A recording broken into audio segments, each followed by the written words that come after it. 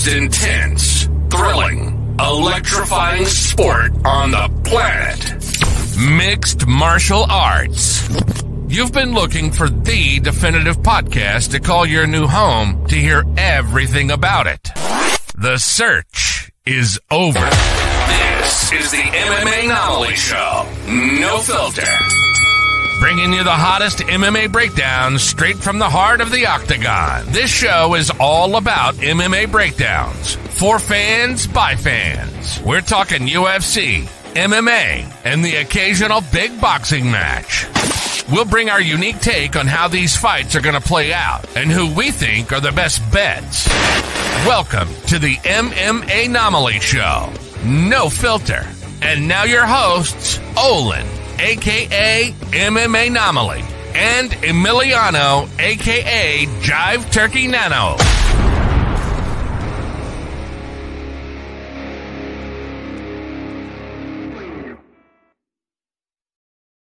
What is up, fight fans? Welcome back to another episode of the MMAnomaly Show, No Filter. I'm your host, Olin, a.k.a. MMAnomaly, and with me, as always, is the co-host with the most, Jive Turkey Nano. How we doing, brother?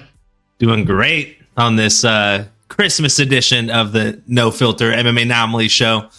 So I got a bug in my throat. Got the T-Rex on my shirt, representing, brother. I'm excited, man. It's good vibes. Good vibes. Good to see you. Let's go, man. I'm still recovering, a little under the weather. I am not brave enough to put on a Christmas sweater. I feel like I'm already burning up in a tank top. So we'll just pretend I'm in a Christmas sweater. You already know I'm with that Christmas cheer. And who knows? Maybe I'll bust one out post-Christmas for the MMAnomaly Award ceremony. What up, Mad Max Meridian? Welcome to the chat. As Mad Max Meridian said, that is a damn fine sweater Nano Boy is rocking. Completely agree. Happy to have you in the chat. Look at that. Look at that. The T-Rex is wearing a jacket. The sleeves are just too long.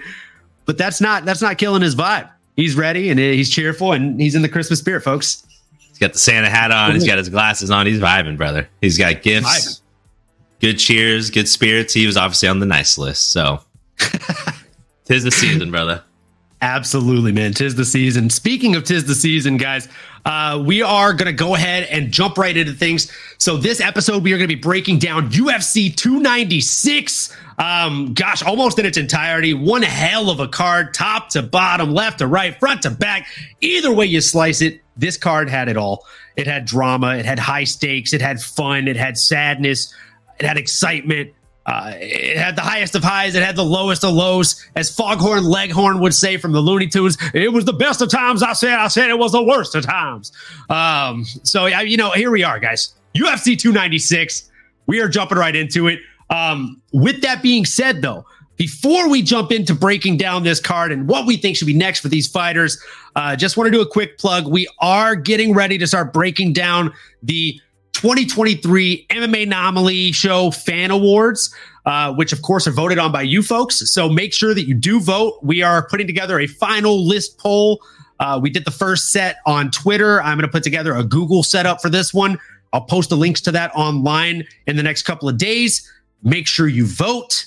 And man, we sure can't wait to see who you guys vote for. If there are any nominations that you want to see or any categories that you want to see, throw those in the chat throughout the show today.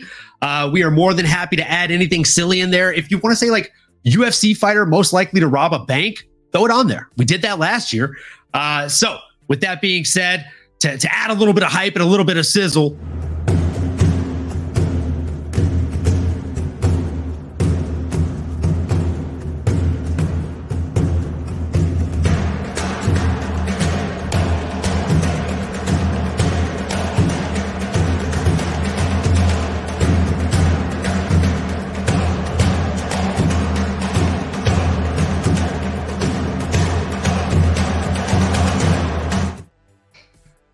all right, guys. So Let's go. We hope everybody's excited about it. We are super stoked about it. It's honestly one of, if not my favorite episode every year. So super stoked to have everybody be a part of it. And my favorite thing is if you have it in you and you want to get some extra votes in, okay, send a video of yourself listing the nomination that you want to win and the category, obviously, that you're nominating them for. and let us know why you want them to win or why you think they're worthy of that win. That will count for many extra votes, and you might even make it on the episode. So make sure you send those in soon. And yeah, as long as it happened in 2023 and it was mixed martial arts related, no holds barred.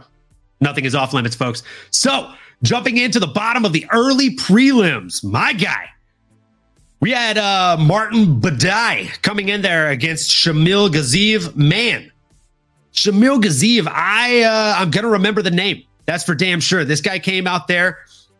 He landed 60 to 13 strikes, and 49 of those were significant. He ended up getting the KO in the second round, and not long into the second round, right? It was only 56 seconds into the round. This man looks to be an absolute problem for the heavyweight division. Undefeated, 12-0. And he came out there and put away a very game Martin Badai. Martin Badai is not the guy, unfortunately, in this bout, man. Yeah, to start off the UFC 296, we had a banger in the heavyweight division. Couple of big boys getting in there. If anyone was curious, if a tree falls in the woods when no one's around, it makes a noise. And best believe if a heavyweight goes down, it makes a noise, man. And yeah, it was an exciting fight. Shamil Gaziev, definitely somebody to remember the name. Absolutely, like Fort Minor back in the day. Great song. And like Bilal, remember the name. Not to take his copyright infringement on that. If you're listening, Bilal, no disrespect. Please don't sue us for that. But nah, man. Yeah, hey, we need some excitement in the heavyweight division, and no better time than now, right? On that kind of stage to end the year and now be at the top of everyone's name, right? The lasting memory here in the heavyweight division, man. That's exciting. Don't really have a matchup in terms of maybe what's next for Shamil. But hey, maybe anyone in the top 15 or any healthy heavyweight, get him back in there, man. Anyone can get it. Love that. Anyone can get it, as Nano said.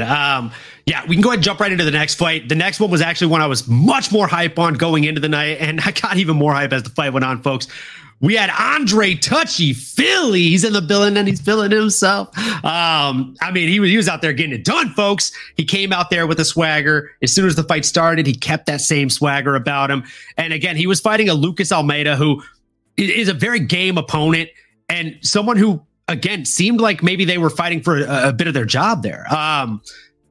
Man, did Andre Philly put it on him. He actually ended up missing with a strike and then had this weird quick correction, right? Like it wasn't even a proper like right hook or right cross. It was I missed, but I see that you left your head right here for me to connect with something quick. So I'm just going to throw something wonky and it was so quick. It was just again, you've heard me say this time and time again, and you'll hear me say it many more times. It is not the fastest. It is not the strongest, and it is not the most perfect strike that is going to knock you out. It's the one you do not see coming. And man, oh man, Quicksilver said it in Age of Ultron. You didn't see that one coming, huh? Lucas Almeida did not see that one coming, and that's why it put him flat. He hit that little short right hook, very short right hook. Ricky making an appearance, folks. And then he just followed it up with some very quick Donkey Kong-esque ground strikes. You love to see it. He improves to 23-10 in his professional career, does Andre Touchy Philly, while Lucas Almeida falls to 14-3 in his. I thought this was a fantastic fight. I thought it was a great setup and start to what turned out to be a just overall thoroughly fun card throughout. Curious to hear your breakdown on Touchy Philly's performance, and also if you have any names on the tip of your tongue for him. Yeah, brother. Great. Another fun fight here to start the fight card. And my boy, Andre Touchy Philly, our guy, man, fighting out of Sacramento, represent. That's basically my backyard now. Went to school out there. Stingers up. Shout out Sac State. My parents live out there now, so that's basically the home base. But boy, did Andre Touchy Philly, man, let off in strong fashion. Nothing but fireworks throughout the fight. And it just felt like he had really good movement throughout. One thing I want to point out leading into the fight is I knew there was a little extra juice going in. I don't know if you saw the ceremonial weigh-ins, but our boy Andre Touchy Philly, like the consummate professional, went up to shake Lucas Almeida's hand. He did not reciprocate. And in a pretty cool, slick fashion, Andre Touchy-Feely, when did the, okay, let me clap and swipe and just act like that didn't happen. Okay, I'm going to nod and keep it moving. Okay, I remember that. Mental note. Talk about having a chip on his shoulder. And I think that led to him being extra focused. He was able to avoid the leg kicks early on. And then I think once he realized that he was going to have an advantage on the striking game, you did see him start to get a little more comfortable in there and do what he does best, man. Started at the body, went to the head. Like you said, noticed that Lucas Almeida did go off the center line. So he threw the left jab out there. Almeida slipped to the right. And when you would typically maybe want to try to throw some sort of hook or like a straight shot, maybe he kind of threw something in between there. And I mean, man, I'm trying to make an example, maybe like in baseball. It's like getting that quick hop or just having that quick reaction, being at the right place at the right time. He was able to, in the middle of a 3-punch flurry, was able to locate the chin and put his hand where it needed to go. And it was extremely, extremely sharp. It crumbled our boy Lucas Almeida, an absolutely heavy hand right on the button, and then some vicious elbows on top to end it off. Again, spectacular fashion. And I do think there's a little extra juice there because, again, he didn't want to shake his hand. You got what you deserved. That was a little extra karma, a little humble pie served in there as well. So super excited for our boy Andre Touchy-Feely at 33 years old. Even like he mentioned, hey man, I've had some ups, I've had some downs, but I'm Samoan, I'm game. I never say no to a fight. Has a good camp out there in Sacramento. There's a few fighters that had some spectacular knockouts on this card. Something's in the water out there. That ain't no fluke, okay? But we'll break that down later. Again, here, Andre Touchy-Feely, what's next for him? Is top 15 in the question? I'd love to see it. Realistically, I don't know. It's a really stacked division. Maybe you throw him in there with another top 25 guy that is clearly, shooting up the Richter scale. Someone else that has an easy, or not easy, but I should say someone else that is on that path to the top 15. 2 names I had in mind. First on my list, just because he's an absolute savage. I feel like this would be a fun fight card for us fans. They're talking about making some stat cards coming up. What about a Diego Lopez versus Andre Touchy-Feely? Winner gets a top 15 guy. Where are you? Not just because we have that drop in there, but because I feel like, man, Diego's a savage. He's earned a lot of respect. Andre Touchy-Feely's a savvy veteran. He's looked good in there. Only loss as of recent was to Nathaniel Wood, and it was close. And Nathaniel Wood's a savage, man. So give me some Diego Lopez. What are you thinking, brother? I'm not mad at that. I'll be honest with you. Not one of these times where we had the same name on the tip of our tongue. Definitely didn't have Diego Lopez there for me. I actually do think he's ready for top 15. I don't think he's a 500 fighter. I think he's somebody that is actually, he's had much more wear. I'm trying to pick my words wisely here.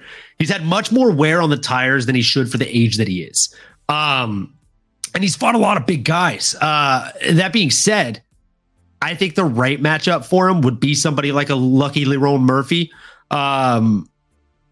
or Alex Bruce Leroy Caceres. And I do agree with Mad Max here in the chat. I think Lopez, I don't know if he crushes him, but I think he's a bad matchup for an Andre Touchy-Feely. I think Lerone Murphy would be a really fun match. I think Bruce Leroy would be an even funner match.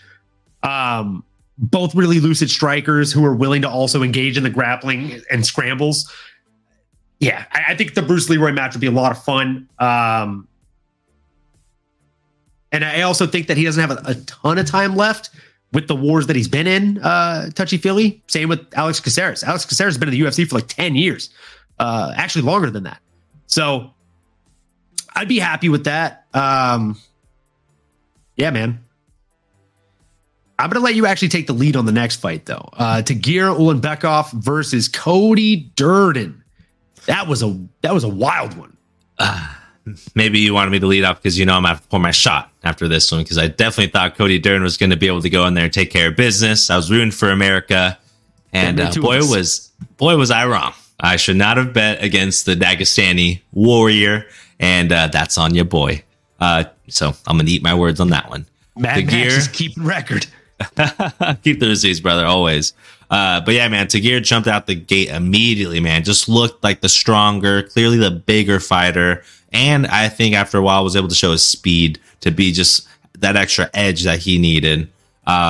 Like I typically love to see from a striking perspective, he's able to establish that jab early and often. He even dropped our boy Cody with a stiff right hook, stumped him, folded him like a lawn chair. But Cody was able to survive. He's a dog.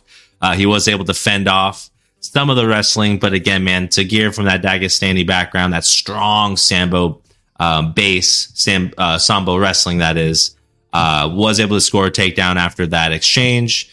And then from there, just felt like a well-rounded performance from a high-level fighter, again, based out of Dagestani there, man. An absolute savage. Like Mad Max mentioned here, the fence play was a bit disappointing, but he was clearly outclassing him even without that. Yeah, definitely somewhere where, maybe Tagir can go back and up-level his game in that realm. Again, I mean, he had someone like Cody Durden who also has a strong wrestling background. Maybe was applying a lot of pressure there, or maybe he was using some of that time to recover. I mean, there's always little things that might be going on behind the scenes that maybe we're not thinking about, because he did drop him. He did, have him hurt. Maybe he was just trying to maybe play a little more defense than being more offensive throughout the entire fight when he was already winning on every other facet. But curious to hear your thoughts. I don't really have anybody on the top of my head that's next for Tagir.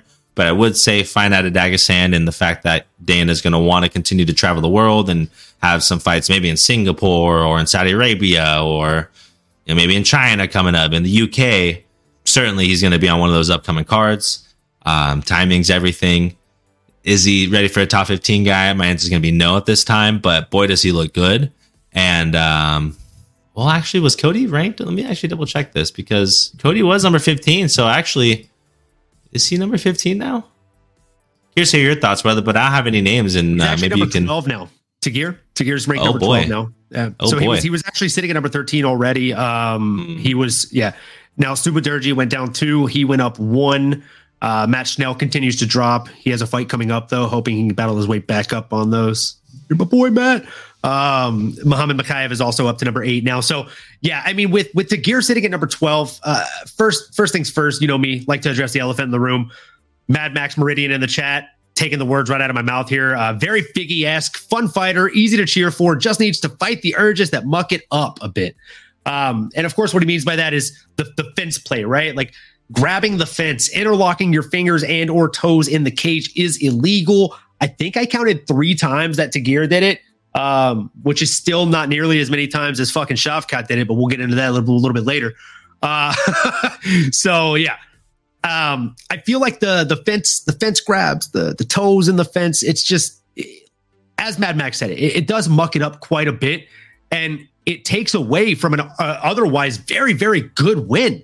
Like that win otherwise looked fantastic.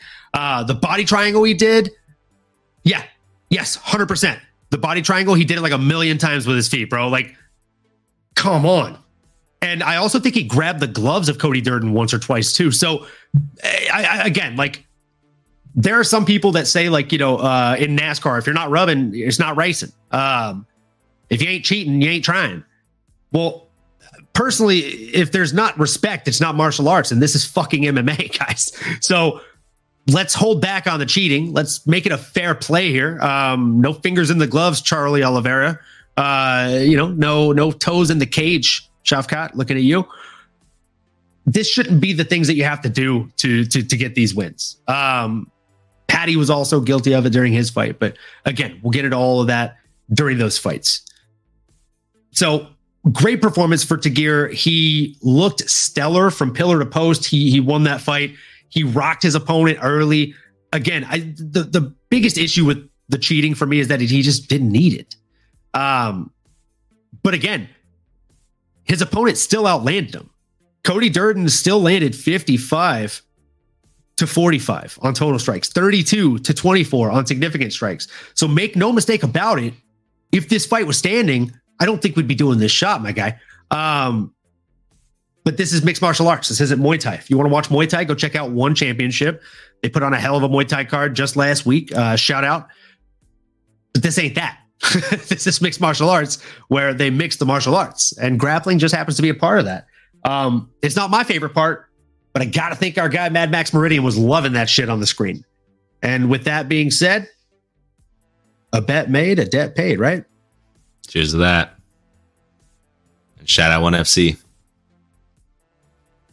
One championship. Why would I call 1FC? Is that what their goal too? Is that tomato? I feel like it's interchangeable, bro. It's kind of championship. Like when, I'm just abbreviating it.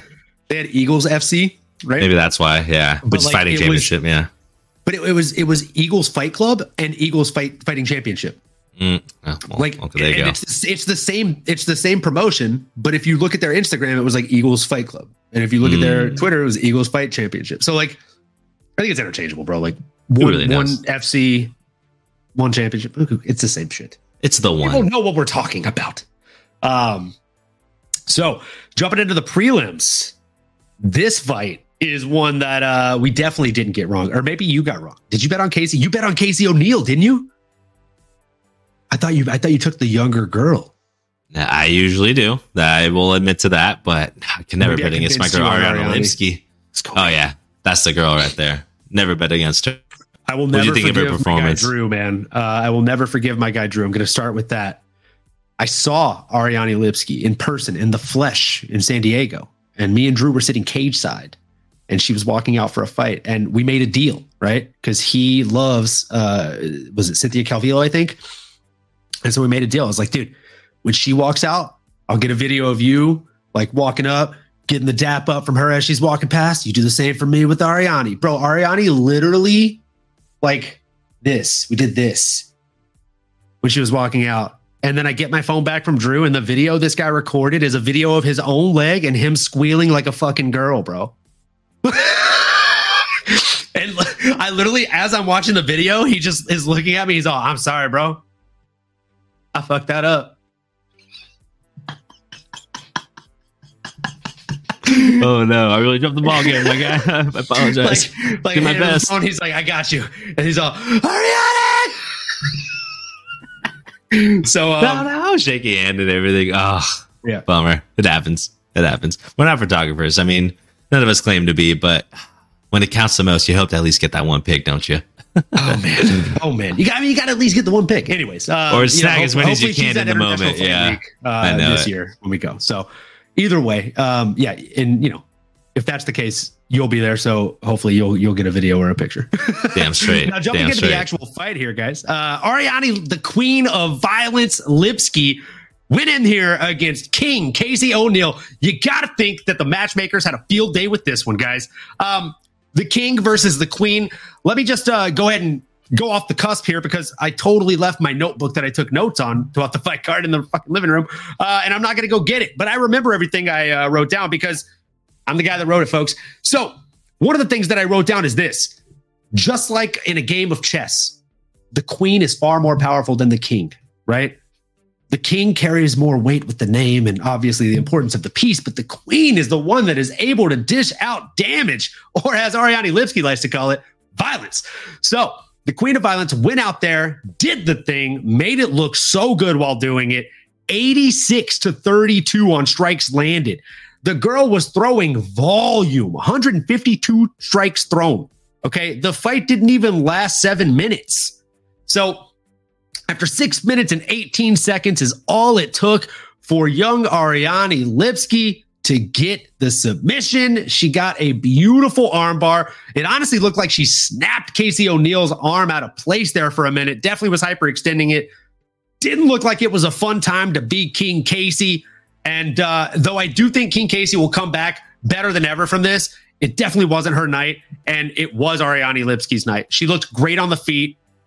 They call her the Queen of Violence for a reason. If you Google her, she has this beautiful picture of her with like the old style, like Muay Thai head wrap and stuff. There's a reason for that, right? Like she used to fight in very exciting MMA fights even before the UFC. And a lot of those were very striking, heavy fights. So yes, she won by submission, but everything was set up by the striking, landing more than double her opponent in both significant strikes and total strikes, and going 1-for-1 with a 100% takedown ratio. She just simply looked beautiful. I mean, she looked fucking phenomenal out there. Mad Max Meridian said, I kind of thought they could have stopped it from all the strikes well before the armbar. She was getting hammered and looked out for a minute. I literally was yelling at the top of my lungs, like, you can stop it. You can stop the fight now. I forget who was reffing, but if I had to guess, I'd say probably fucking Chris Taioni, because, you know, he's just out there always trying to catch a body, folks. Oh, shots fired. I mean, I'll always fire shots at that guy. Not a fan. No, interesting to hear your thoughts on this fight, and more so just the performance of Ariane Lipski. Did you feel like it was domination from pillar to post or what? Dude, for the most part, I do, honestly. I mean, Ariana fucking Lipski looked like a beast out there on Saturday night, bro. Not only did she literally look mean and angry going into the fight and right from the bell, but like you said, man, from pillar to post, she looked big, she looked strong, and she looked really focused in there, right? And everything like Olin's boxing here in the background for you audio listeners, very purposeful. Everything was like right on the money, but it had ill intentions behind it. And it did feel like at one point, and you don't see it too often, but sometimes you kind of want to keep an eye on body language. It's hard to read, right? It's called body language for a reason. I mean, sometimes it's more obvious than other times, but what you'll see is sometimes in their body language, you'll kind of be able to know if a fighter is winning, maybe they're more confident, or on the other side of that, maybe when they're defeated, maybe when they're getting a little gassed out, or even just that soul leaves their body a little bit. There were a few moments in that first round. Not only did Casey O'Neill get starched, I think Ariana Lipski hit her with like a 3-piece in the first round. You know, I stumbled her. She recovered well, but to Mad Max's point, she may not have been fully recovered even in that second round at all. So I think to that point, maybe as a ref, maybe you're factoring that in of, hey, if I see any lack of defense on her side, you know, I'm gonna be quick to call it, because she may already be out with the lights on, right? The lights are on, but no one's home, kind of a scenario there. But man, absolutely, you know, to give Lipski her flowers, man, absolutely phenomenal performance. Stole the show, really put on for the women fighters. I mean, you want to talk about a masterclass, going in there and being able to, just kind of prove you're the alpha female in the octagon, but also be able to beat her at her own game. She stuffed the initial takedown, like you mentioned, and then she was able to get that takedown of her own, followed up by the badass jiu-jitsu armbar there. She's well-rounded, man. And Joe Rogan mentioned it throughout the commentary. She's starting to show that next development in her game, and I couldn't agree more with that. She's evolving, just like a Charmander to a Charizard for you Pokemon fans out there. So sky's the limit for her, man. At this stage in her career, I'd love to see her get a crack at the top 15. Shake it up. There's a lot of exciting names there. Even if I go all the way to the top 10, even number 9 at Amanda Ribas. Not that I want to throw her into, that lion's den. But man, anybody in the top 10, I would love to see her matched up with. I don't know if anybody's on the tip of your tongue. There's definitely somebody on the tip of my tongue. Talk to me now. Tracy Cortez. Oh, brother, I was thinking that in my head, but I didn't know if that was too high. Let's go. Hive mind, baby. I mean, I just feel like that's what the UFC is trying to do here lately. Like, if they have a girl that's extremely well-rounded, and like you say, hot, and also extremely good looking, yes, they want to put her against someone else that is extremely well-rounded and also extremely good looking, a la Paige Van Zandt versus the Karate Hottie being a headliner over Uriah Faber in his retirement fight. There's a reason they did that. Yeah. Facts. Paige Van Zandt versus Rachel Ostovich. I mean, these, this is on the record. These things happen. Yes, these things happen. And we like it when these things happen. That. Yes, we're here for that. We love that for them. So she's training out of King's MMA. I think she's an absolute beast. I mean, she finishes more often than she doesn't as far as wins. 35% of the time they're knockouts, 24% of the time they're submissions, only 41% of the time when she wins are they decisions. And even when it is a decision win or loss for that matter, she's out there putting in work, folks. So I think that's a great fight for her. I think it's got to be either Tracy Cortez or, oh God, I fucking don't want to do this, but okay. Tracy Cortez or Natalia Silva.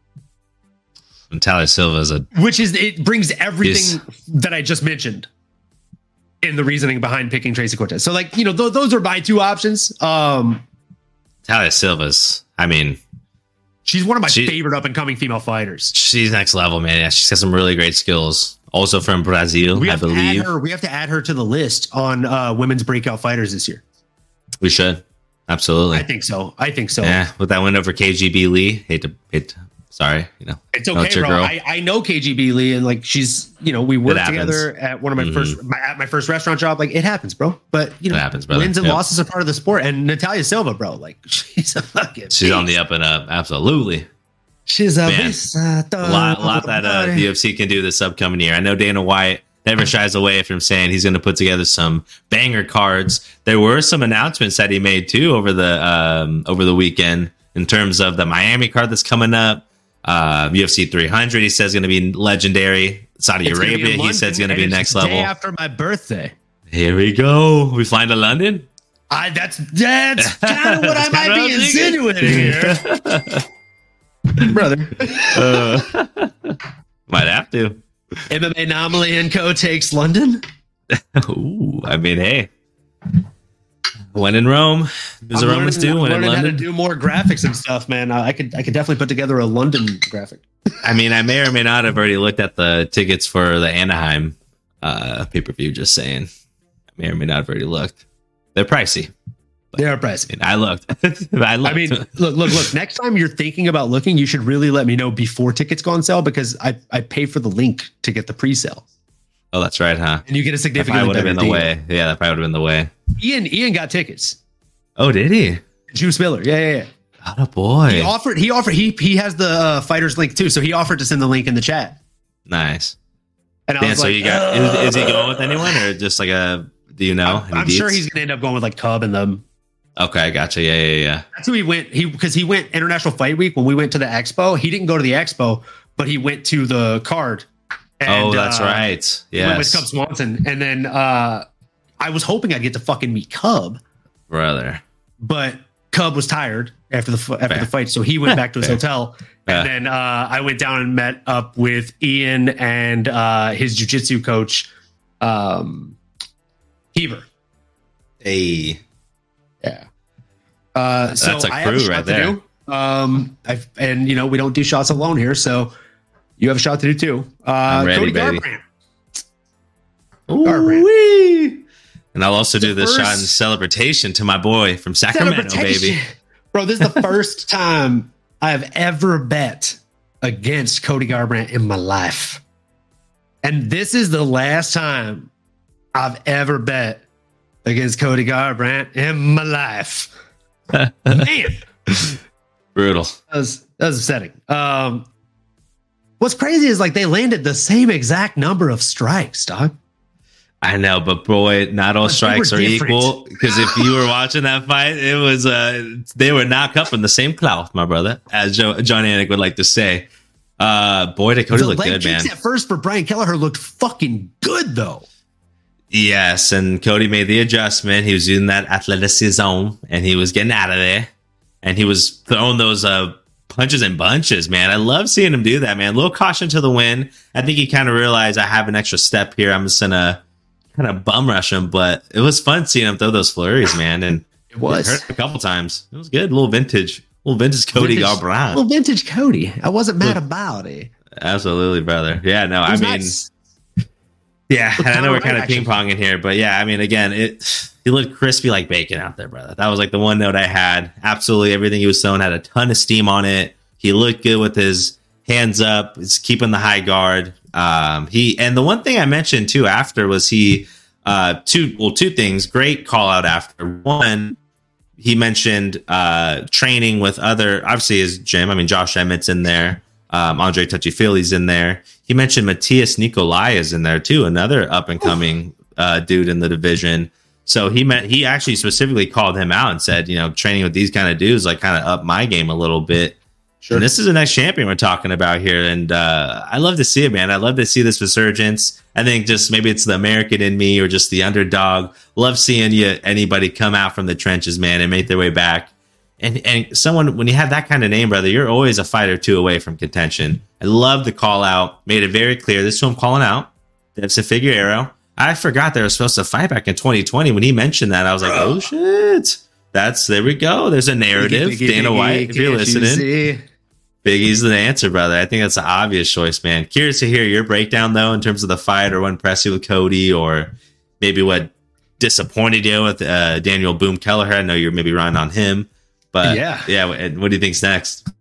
I mean, I think you did a good job breaking it down. Basically, it was, like in the old school movies when it's like kids about to fight other kids and one's like, I go high, you go low. It was like that, but they were like going against each other. One was like, I'm going to go high, you're going to go low. We're going to see who gives up first, motherfucker. And man, Boom Kelleher, he came in. I joked with Mary like 30 seconds into the fight. I was like, yeah, no, one of those leg kicks are so heavy. Look, dude's got a dump truck. He's built like Norma Dumont. Seriously, like all his body weight is in his lower half. It's wild. And then you look at Cody and he's just like evenly distributed. Like his lower half is probably like weighs exactly the same as his upper half, because upper half's fucking tank like. So, and I don't know if it's just me, but he looked like big in there. Like he looked really beefy, strong, bro. He looked beefy. He looked really strong in there. Yeah. He looked beefy as hell. Yeah. He looked like a quarter pounder. Yeah. Quarter pounder for sure. Quarter pounder with cheese, add bacon. With cheese. Baby. So Cody Garbrandt, he was out there, man. He was doing major damage. And the thing is, like, he threw 42 strikes. His opponent threw 29. Okay. They each landed 21. So he threw twice as many strikes and landed the same amount. Or he threw like 11 more strikes, I should say. But he landed the same exact amount, which is crazy to me. So Brian Kelleher was actually far more efficient with what he was throwing. He also only attempted 25 significant strikes, and 17 of those landed, did Brian Kelleher. Now, Cody Garbrandt, of the 42 strikes he threw, 41 of them were considered significant strike attempts.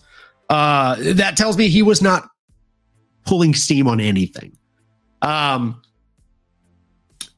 I both think that's the best and worst idea in going against Davis and Figueiredo, because the way to beat him is to overwhelm him early. If you don't beat him by overwhelming him early, he's going to fuck you up in the later rounds, bro. So, kind of a bit of a double-edged sword there. And that is exactly what it is, right? So Cody Garbrandt is the double-edged sword. He is the glass cannon.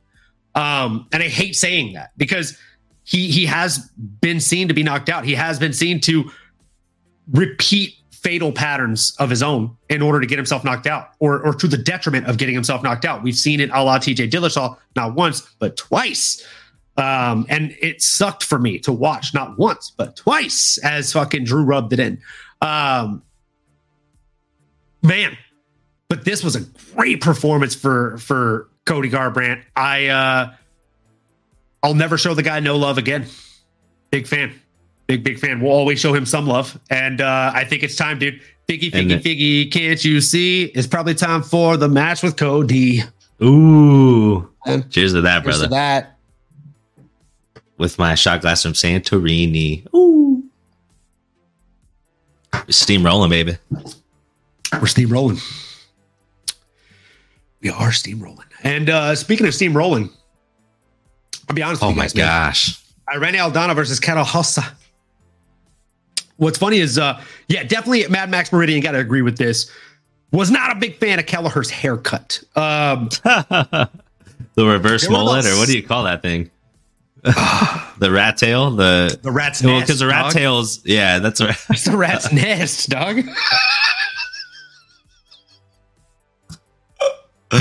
we call that I'm at the barber at 6, but I got weigh-ins at 6:15. Leave that. Just leave it. I got weigh-ins, brother. I gotta make weight. I can't take credit for that. One of you guys said that in the MMA group chat on Instagram. With the way his head folds, maybe he just had his head leaned back just enough, and he just missed that part of his neck and area, just buzzed it all, but that one back neck fold. You gotta ask for that kind of haircut. Oh, you gotta man. ask for that kind of haircut, or at least have a longer hair in the back so it looks like something. Of course, that was fucking Mad Max in the fucking chat. Mad Max said rat's nest in the group chat. Rat's nest, bro. I mean, yeah, that's what it is. It's a rat's nest. It's kind of like the landing strip, for the downstairs, but it's like the reverse landing strip. God, bro, it's the worst. So there were at least like 6 or 7 times where me and Daniel Cormier said like the same thing, to the point it was actually more. That had to be more than that, because at one point, like, it was so back to back. I said something, he said something. I said something, he said something. I said something, he said something. And then at like the 3rd time in a row at that like one fight, I turned to look at Mary and I'm like, all right, babe, I think you just came to the realization that there's actually nothing special about me, and that all us Louisiana guys are actually just exactly the same. And the dad humor probably doesn't hurt either. I literally was like, dude, he has such an odd haircut. And then Daniel Cormier comes off mute on the mic. He's all, Brian Kelleher has a very odd haircut. He's like, boy, that's odd. Yeah, whatever it is. Yeah. He's like, boy, that's so odd, funny, isn't it? That's odd, isn't it? So Irene Aldana, though, versus Carol Hossa, this fight was insane. Okay, it was so insane that, I'll be honest with you, as soon as the walkout started, I started getting hungry, not just for violence, but for foods. And so I asked Mary, I was like, hey, babe, what do you want to do for dinner? And she's like, I don't know. What do you want for dinner? And I was like, we should pick something up. I'll put on a mask, run in courteously, and pay and get it. And I decided to get tacos asadero. I had to get some birria. And bro, let me tell you, I realized a number of things. Okay. I realized I was always an Irene Aldana fan. Okay. But man, am I an Irene Aldana fan? I fucking love that woman, bro. She's a beast. She is such a badass. She has the epitome of a Mexican fighting spirit in the UFC, bro. She is fueled by Modelo. If you cut her open, she bleeds Modelo, bro. Brewed for those with a fighting spirit.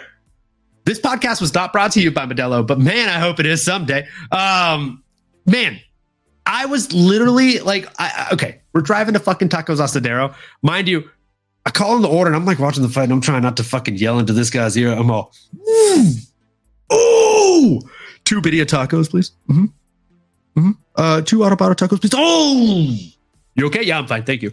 No cilantro. Oh, no, thank you. So, I placed my order. I literally have the phone set up with the fights plugged into my Bluetooth setup. So that way I've got it playing, got it propped up. So that way, if anything happens, God, I'm ready, bro, at a red light. Like a professional. Yeah. You know what I'm saying?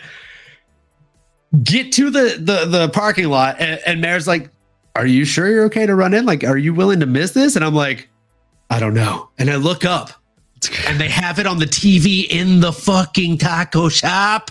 Yes, they do. But they're sweet ass. Love that. No, I walk in. And as I'm paying, dude, that's ringing me up is like occasionally looking back because it's in the 3rd round. And I'm like, he's all sorry. I'm like, you're good. Me too.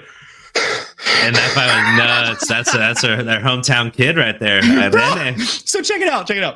After the fight ends, and I'm done paying, I turned to my back and I realized they have 2 TVs in the whole place. It's a very small restaurant, but it's fucking baller, right? Tacos Asadero in California. In San Diego, it's chef's kiss good, bro. If you're around the area, make sure you go. The autobata tacos, the birria tacos, all that stuff, super good. But I digress. I turn around as I'm about to walk out with my food, and I realized they have 2 TVs in the whole place, right? On one of them, they have the UFC fights, and on the other one, they have the Kombacha Global fights. Mexico's biggest, premier MMA fights. I'm like, dude. Oh, shoot. What's it called again? I've always been a fan of this place. Tacos Asadero. Hey. And then what's the... when you come and see me in San Diego, which it is your turn, we will go. Absolutely, brother. Say less. Don't tell me with a good time. Dude, it's honestly so good. They got the roasting spit, got the autobata meat. Oh, so fucking good. But let's go. That just was a segue to lead me into Irene Aldana. The only thing better than that Mexican food was that Mexican fight. This woman went out there and thought like she had something to prove. Okay. Between the 2 of them. Okay. Fun fact. Between the 2 of them, they threw 658 strikes combined in a 15-minute fight. That is next fucking level. Between the 2 of them, these women threw over 658 strikes, and they landed over 340 strikes. So just absolutely ridiculous volume from these women, absolutely ridiculous heart from these women. Oh, and mind you, usually when you see numbers like that, it's because somebody's laying on top, throwing weak, haphazard strikes, ground and pound that aren't actually doing a ton of damage. They're just trying to rack up points and get that easy ref finish, right? Or easy ref stoppage. Guys, there was one takedown attempt in this fight, and it didn't even go. There were 0 takedowns in this fight. This was a kickboxing match in 4-ounce gloves. Oh, and by the way, you guys, Irene Aldana, poor fucking gal, she didn't even get the memo that kicks were actually legal in here because she was just boxing. She was literally just out there like fucking Julio Cesar Chavez, just fucking throwing hands, doggy. She was getting after it. She just what she did to Carol Rosa's face after Carol Rosa was able to come in that second round and take the second round from her. Man, she busted her up. It looked like that woman got hit by an absolute truck, and the truck's name was Irene. Bro, I'm curious to hear your thoughts on this match. I thought Irene Aldana showed that she beats just about any woman in that division not named fucking Amanda Nunes. Yeah, brother. Absolute savage performance. No doubt about it. The fight of the night. Without a doubt. I can't mention that enough. And again, I mean, female fighters, this card, I mean, they put on, man. Love our women. They make the world go around. But my goodness, I mean, they showed out. This is one you got to put in the history books. This is one you got to put on paper. This is a clinic in terms of, I mean, everything. Let's break it down just from the initial first round. I mean, dude, the narrative for me was that girl, Carol Rosa, had one thing in mind. She wanted to chop that tree down, man. She was straight lumberjack mode. You would have thought she was wearing some overalls and the red and black plaid, crew neck and everything, man. But again, 32 leg strikes.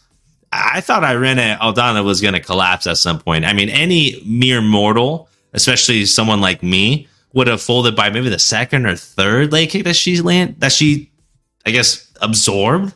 My goodness, brother. I mean, talk about weather in a storm. Talk about being able to dig deep, right? For 15 minutes, going back on that stool. No, and you know what? I'm not going to be able to fill this leg for the next 2 weeks. Don't care. I'm going to go in there and I'm going to establish my jab. I'm going to get my boxing. I know one thing and one thing only, and that's to outbox anybody they put in front of me. And it's exactly what she did.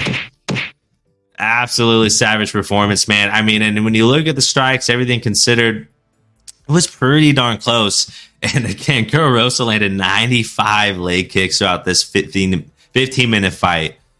Absolute legendary numbers. I mean, ladies and gentlemen, like, it's crazy to think about how much striking was going on. It was high level. They were countering.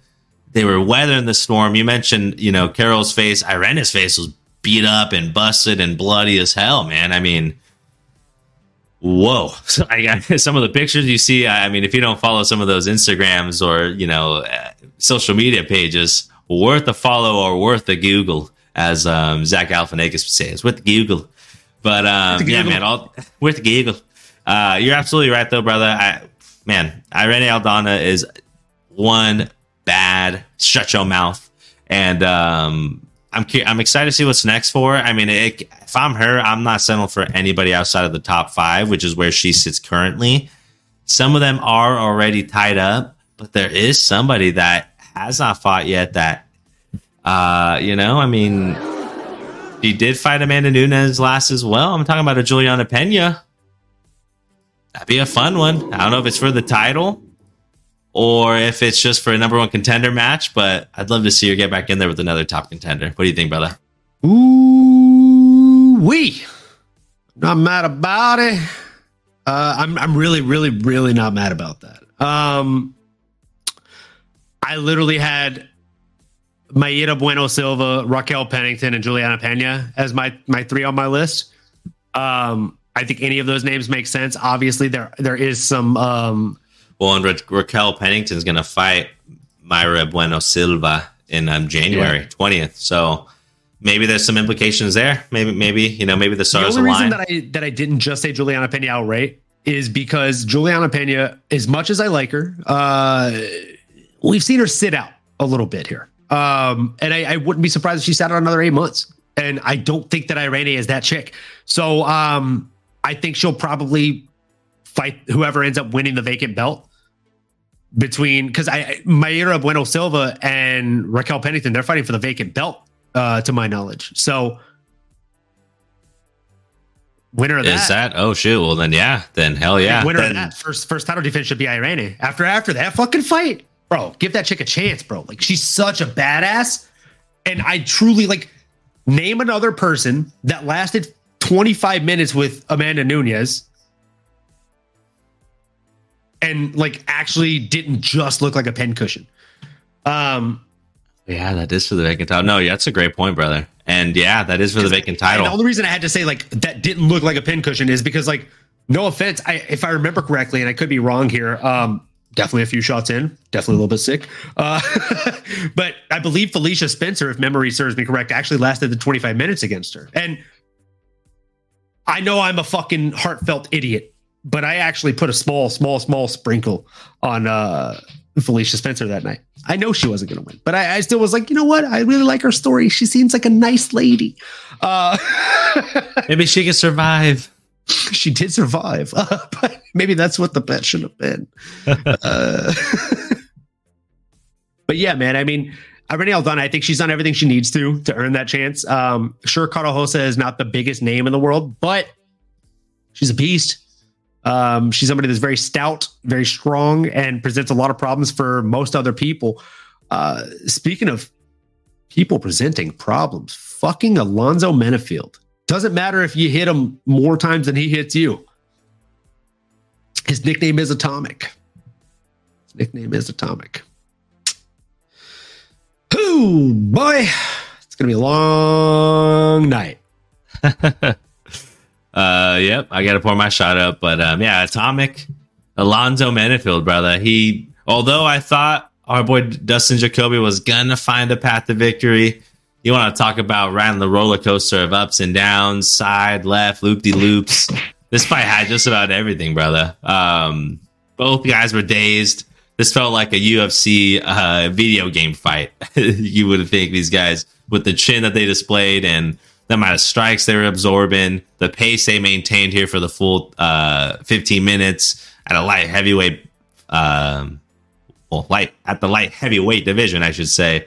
You love to see it, man. I mean, again, from a strikes perspective, Dustin Jacoby technically landed more significant strikes, but not all strikes are created equal, right? And it did just feel that the takedown in the last round, the knockdown towards the end, a lot of times it's how you finish, especially if the first rounds are a toss-up.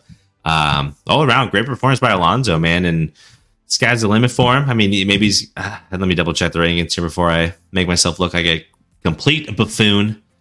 But if he is 14 now. Yeah, he jumped Justin Jacoby. Justin's still 15. Alonzo is now 14.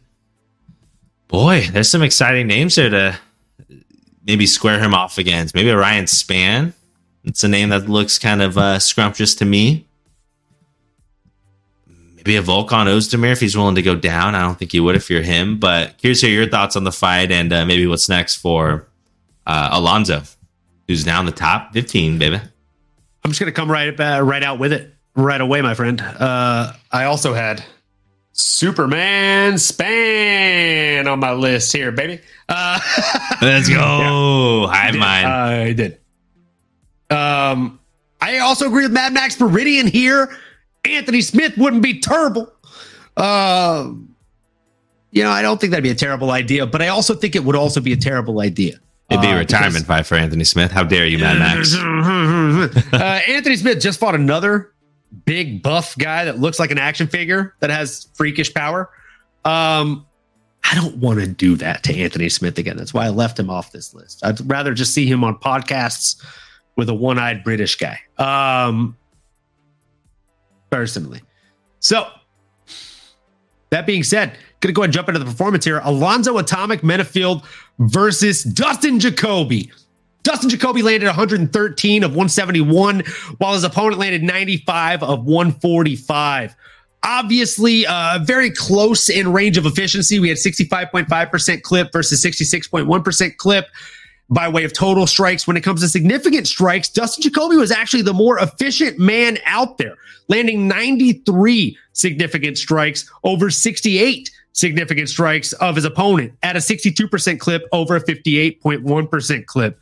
Again, Dustin Jacoby didn't even attempt a single takedown. His opponent went 50% on takedown. If you look at the actual stats on paper and you didn't watch the fight, you'd be like, what went wrong? This was a robbery, folks. Dustin Jacoby won this fight. But the crazy thing is, his opponent only knocked him down once, literally, physically. But man, oh man, if Dustin Jacoby were just about any other light heavyweight outside of a young man named maybe like John Jones or like Rashad Evans fucking prime, dude, come on. He was landing bombs. Dude's nickname is Atomic for a reason. He's got bombs for hands. I mean, it was just ridiculous, man. Like he was landing those crazy straights and the overhands were just disgusting, right? Not only the power that he lands, but the timing that he has is actually very impressive for a big old boy. You know what I'm saying? He's a big old boy. And he picks his strikes very, very well. So again, very, very high accuracy clip, especially for a light heavyweight that just likes to slang and bang. I truly think that if the knockdown didn't happen and if Dustin Jacoby, and I say this with a grain of salt because the man ate fucking bombs, should have gone to sleep multiple times. I think he actually did go to sleep multiple times, but he willed himself to stay up. I screamed like a schoolgirl, how is this fight still going? Numerous times. So great on him. But if he somehow had an even better poker face, maybe he would have won that fight because he outlanded his opponent on both significant strikes and total strikes. But I digress. This is based on damage dealt in Alonzo Manifield. That's the only thing the man knows how to do is fucking deal damage. So with that being said, like I said, man, I truly think that Superman Span is the next most likely opponent for him. It's the one that I care to see the most if I had to choose one. Man, if that's not the case, like you said, Volkan Ozdemir would be a good one. But I don't think Volkan Ozdemir would be willing to fight down. I do think Nikita Krylov would be willing to fight down, and that'd also be a fun fight to make. That's my kind of bridesmaid pick. I like that. I like that. High and low. It's solid. Yeah, Alonzo definitely put himself in the conversation. I mean, that was a gritty win over a savvy veteran. So light heavyweight's a very shallow division. I'd say he's maybe 3 fights away, man. Oh, yeah. If the stars align, absolutely. And there's going to be some shakeups. I mean, there's some old names ahead of him. I mean, yeah, to your point, 2-3 away for sure. Absolutely, brother. And with that being said, we do have a shot to do on Dustin Jacoby. Fuck us. Cheers to that. Better decisions.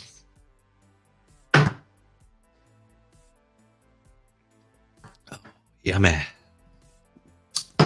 And man, oh man, I think I'm going to, well, I'll pour myself another one here because I'm pretty sure I got this one wrong. I bet against my Sacramento native. And, well, for as short as the fight was, maybe we keep the commentary brief. Shot. That way we don't just keep doing shots every fucking fight. I'll save. You save that shot for the next one that I have to do since I bet on Tony. I got you. I'll save that one for you. Yeah. But boy, oh boy. I mean, what a strike that Josh Emmett landed on our boy Bryce Mitchell, man. It was one of those things like, and if you've ever just thrown a punch, or if you practiced in any capacity on a bag, or if you've actually done any formal training, or if you've actually been in a fight, that kind of like ducking overhand right that Josh landed. I mean, and for Bryce to be like ducking right into it, boy, that must have felt like a knife going through some warm butter or something, because that was on the money. I think anybody would have been dropped after that punch. curious if you had any thoughts. I mean, there's really not much else to elaborate on other than it was really scary after, definitely. That was not fun seeing Bryce in that condition. Obviously, we got the initial, the confirmation after in the press conference from Dana. He was fine. Everything's good to go. But our boy Josh Emmett, man, I mean, put himself right back in the conversation again. And it's weird when you look at the timing of everyone above him there in the top. He's ranked 6, so everyone above him in the top 5 have dance partners. They have something going on. I mean, Max Holloway, I think, technically does not, but Dana White, I feel like, has something brewing up his sleeve. I don't think that's Josh Emmett. Maybe you rebook him against Giga Chikadze. I mean, that'd be fun to watch still. That's a good fight. Get 2 top-ranked opponents, but curious to hear your thoughts on anything in that short fight or anything that stood out and maybe what's next for Josh Emmett. So this is obviously a breakdown show. I want to point out a couple things in this breakdown. Okay. So first things first. Obviously, the elephant in the room, as I like to call it, was the fact that Bryce Mitchell was not fighting his normal Bryce Mitchell style fight. He was not pressuring forward. He was not stealing and controlling the pace of the octagon, and he was not dictating the dance, as I like to say. He was doing none of the Bryce Mitchell things. He was acting like he thought the earth was round out there. He just seemed like a completely different person, folks. And it wasn't for me. Okay. I'm being honest. Okay. I'm being honest here. So the guy was coming out there, and he also was standing very straight. But when he would throw, right, he'd lean forward and pull his hands down, almost like pulling a cloth, right? Like pulling himself to his face to protect his chin, which is fine because that's good. Like, you want to protect your chin, but he's already ducking his chin. So you actually want to, something that my Muay Thai coach at Victory says is laser, right? You want to treat your fists like they're laser beams that come from your eyes. And that's going to teach you to keep your hands on those laser beams. Boom, boom, boom, boom. You know what I'm saying? They come from the eyes. It's laser beam. So he wasn't doing that. He was pulling as he's coming down and then throwing. And what happens when you do that is it's you versus me. It's me versus you. If you're the skinny kid from the farm, I love that you got the Southern guy strength. I get it. I'm from the South. I got the same shit, like unsuspecting. But at the same time, I'm also not known for one-shot knockout power, and neither is fucking Bryce Mitchell. So you probably shouldn't act like he is going against a guy that is known for that in, the fucking Orc King, as Max Meridian said it. Like, we're talking about the Italian Stallion's little brother here, coming out of Mount Doom himself. All right. He is just an absolute beast. He looked absolutely nasty. And the reason that this worked is because both men, I'm going to take my headphones off here for a sec. You should still be able to hear me, obviously. Both men here, right? Whenever they would strike, they duck forward and throw. Now, that works way better in favor of the guy that has, I don't know, a gym that literally has a patented thing called the alpha male overhand. Okay? So the guy literally comes in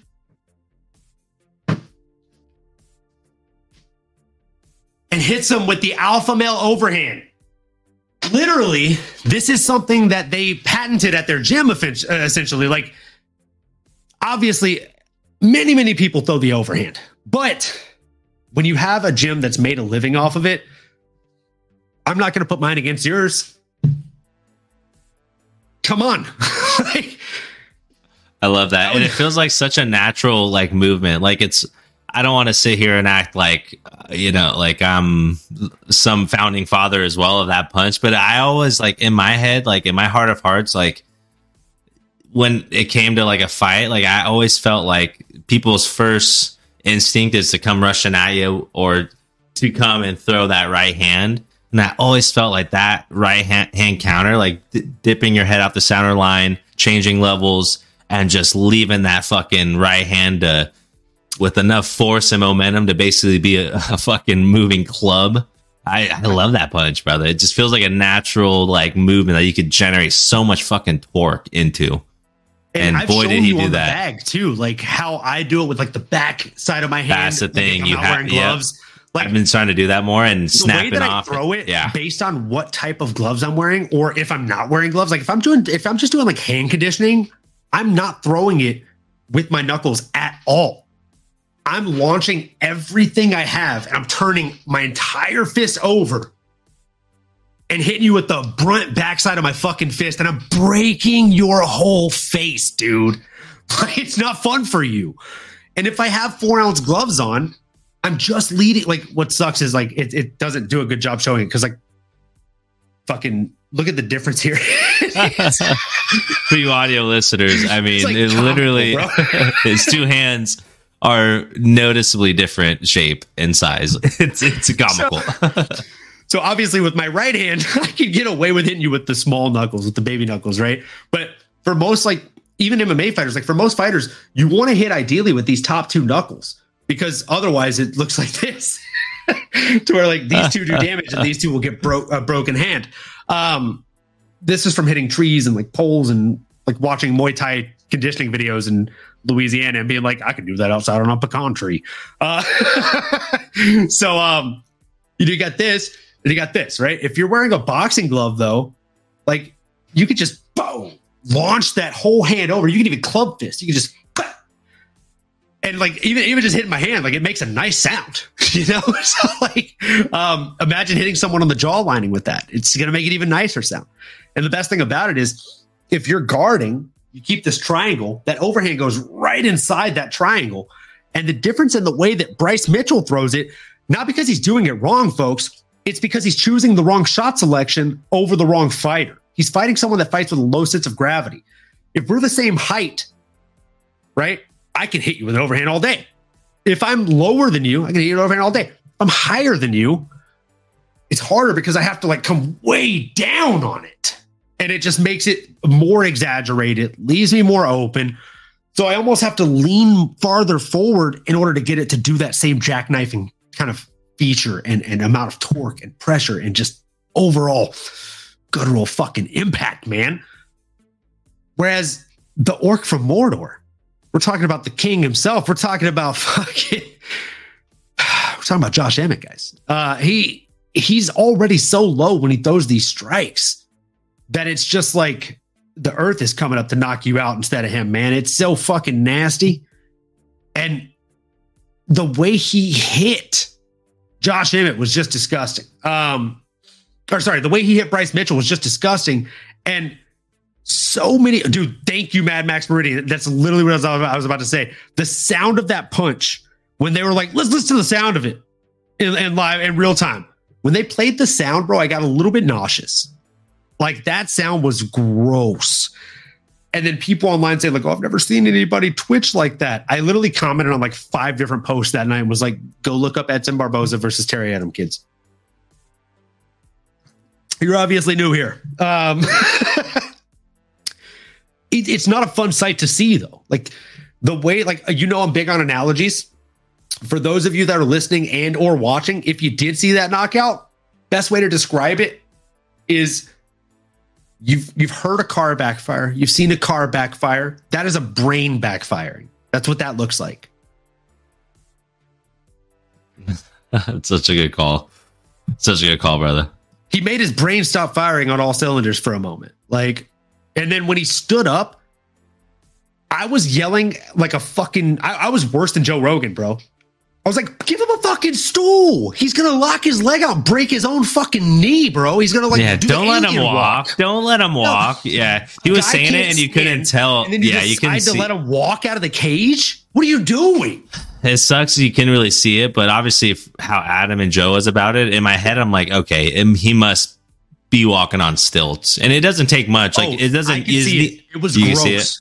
His knee was dude, when he was trying to stand, he tried to walk over to Josh Emmett after the fight. His knee locked out 7 times. And even that's scary. That's not good. That big. It's like that girl on the runway. A dick. Like his shit was locked out like 7 times in like an 8-step walk. We got to cue in that video of the girl walking on the runway where, like, every time she steps, she's like breaking her ankle, like the heels snapping. She's just like, That was basically, Bro, it was so bad. It was bad. Not to make light of the situation, but it was bad. I genuinely worry that like we're gonna hear in like 6 days, 7 days, like, oh, I tore my ACL on one leg and my MCL on the other. Not even from the fight, from the walk out of the octagon because of the negligence. Yeah. I mean, again, if y'all didn't get a chance to watch the fight, or if you don't know who Josh Emmett is, just Google an image of him and then imagine him basically treating his arm and his fist as a baseball bat and hitting you in the face. If you've ever seen Lord of the Rings,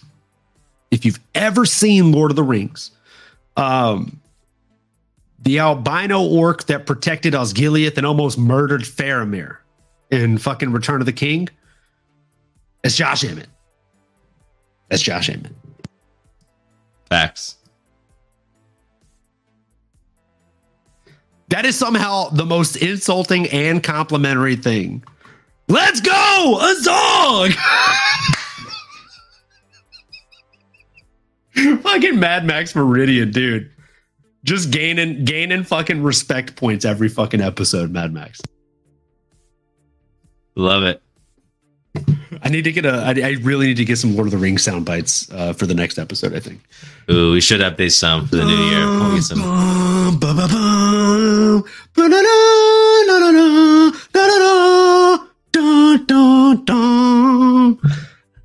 That might be the only way I can do it without getting DCMA striked. I don't know. Fair. Oh, man. Ugh. So that was the first fight of the fucking main card. The next fight of the main card. Oh, man. Look, Tony might not have won the actual fight, but I don't know if you saw fucking Paddy Pimblett's foot after this fight. Tony did a lot more damage than Paddy did. I'll tell you that. Paddy's foot is a fucking balloon. His foot's fucked up, dude. It's like disgustingly large. He posted it himself too. Or maybe ESPN. I think ESPN posted it. It's disgusting. His foot. It looks like a balloon. It looks like the Michelin Man for sure. The Horn of Gondor. That's one I could get away with because that's definitely less than 10 seconds. There we go. My fucking guy, Mad Max. Let's go. Ooh, I'm looking at the picture right now. Oh, baby. Looks like he has diabetes or something. Look at the overweight individual. He does not look good. Yeah, he's a gout, bro. He got the gout foot. Tony gave that to him. Tony just calls it club foot. So here we are. Tony landed 90 of 134 strikes. He landed at a 67.2% clip, while Paddy landed 151 out of 217. He looked like he was actually doing some pretty solid damage to Paddy. Had Paddy visibly fucking gassed in the third round. I'd like to think that's probably because Dave Goggins going out there and putting him through hell. All right? Making sure that he had the cardio to go to the seventh layer of hair out there. Ready to go. All right? He was imposing his will. Paddy didn't make it a wrestling match or a patty cake match. Tony probably would have got it done. He was in the corner too, so he's sounding on that as they're going in. That was shocking. All jokes aside, like Dave Goggins is somehow very inspiring, but equally parts cheesy. Brother. I mean, he's next level. He's a next level individual. Yeah. He was next level. I thought Tony did a really good job. If anything, and again, like on the records, on the win-loss ratio, Paddy got a win. Tony got a loss. Okay, but I'm going to go ahead and just flip the cards here and say straight the fuck up that I think the roles are reversed. I think Paddy lost more in this fight than he gained. He went out there against a quote-unquote washed and aged and slow Tony Ferguson, and he was gassed by the third round, was eating shots, and if he would have been brave enough to leave that fight standing, he probably would have lost it. Yeah, I mean, honestly, no, it felt like Patty did just enough to win. I mean, huge shout out to Tony Ferguson, El Kukui, Hall of Famer, legend, had one of the best runs in the early, 2000, what was it, 13 to 2020. I mean, it was something to behold. Longest win streak in the division to the longest loss streak in the UFC, or second longest loss streak in the UFC if you include the bar fight loss for BJ Penn. Man, and it's crazy. You would never think you'd see it, especially if you would have told me this, when we were working together at Yelp a few years ago. But even now, if we were working, or I mean, back when this all started, 2013, 2014, I would have never thought we'd see the day. But that's what happens when you make it this close to the sun, that Icarus effect, that now everybody you fight is basically on their way to a world champion, and it sucks during some of the lead up to this. You hear Tony Ferguson mentioning it like, yeah, I give the UFC some bones. I was taking these fights I shouldn't have against dudes, giving them these platforms. But in the grand scheme, it's like, no, I mean, you really just losing to better fighters, man. It's not as much you lose as much as them just beating your ass, right? It's them winning. The competition's passing you up, right? And it's like that old timer that still talks about in his glory day, or it's that kind of scenario. But again, I don't want to get off track here. Tony Ferguson, man, absolute legend, love him to death. I mean, a one of one character. Did kind of lose his fastball, even in the press conference, but obviously in the octagon as well. And Patty the Batty did just enough to win the fight, but still just doesn't wow me in terms of someone that I look at. I don't see champion at that lightweight division. I just don't. I mean, even the best version of Patty Pimblett, I don't think can contend with the guys in the era right now. Like in today's day and age, for the next 2 to 5 years, I don't see a realm that Patty Pimblett is going to be able to beat those individuals. He's 28 years old. I mean, his best chance is that, his age is on his side, and that he can make some serious strides in the cardio realm, in the striking division. We know he does have a good, wrestling and clinch game, but how does he do when it comes to jiu-jitsu, and can he be crafty there? But all things considered, I don't see a future champion here. I do see a cash cow. I do see somebody that can certainly demand popularity, that whoever signs up to fight against him is going to be getting probably more Instagram followers, going to be getting the eyeballs. But I don't know who's next. I mean, to say top 15, I mean, when I look down that list, brother, it's a murderer's row. And I don't know who he beats on that list. I don't think he beats anybody.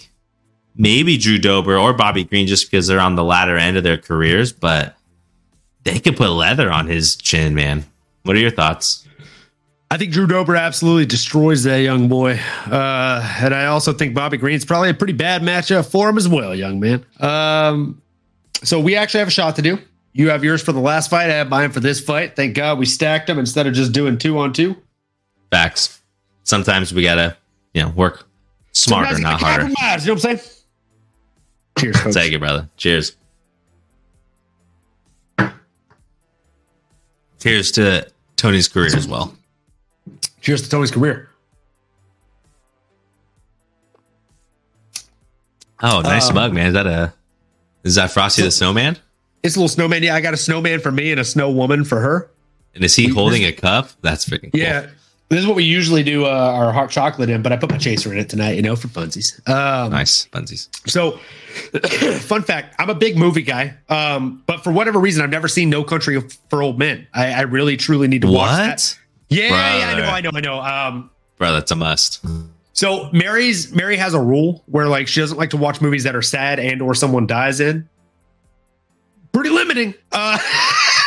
Oh, it's gonna love it. So gonna have to watch that one. One of these days. She's out of town. Yep. Yeah. You know what I'm saying? So here we go.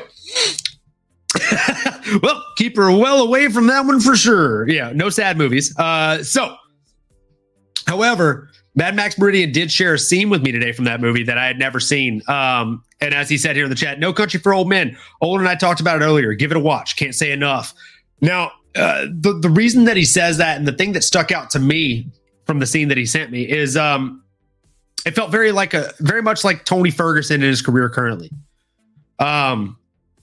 He's the old dog. He used to be known as the boogeyman, right? Now, the scene went a little bit like this. I don't know. I feel overmatched. I always figured when I got older, God would sort of come into my life in some way. He didn't. I don't blame him. If I was him, I'd have the same opinion about me that he does. And, I mean, it's a hell of a scene, right? Like, I really feel for Tony Ferguson because he's that guy that fantasized and fantasized and fantasized. Thanks, Max. The Louisianian in me truly helped for that southernness. Now, I feel like he's one of those guys that he campaigned and campaigned and campaigned for this Khabib fight, and it was scheduled numerous times. It didn't happen.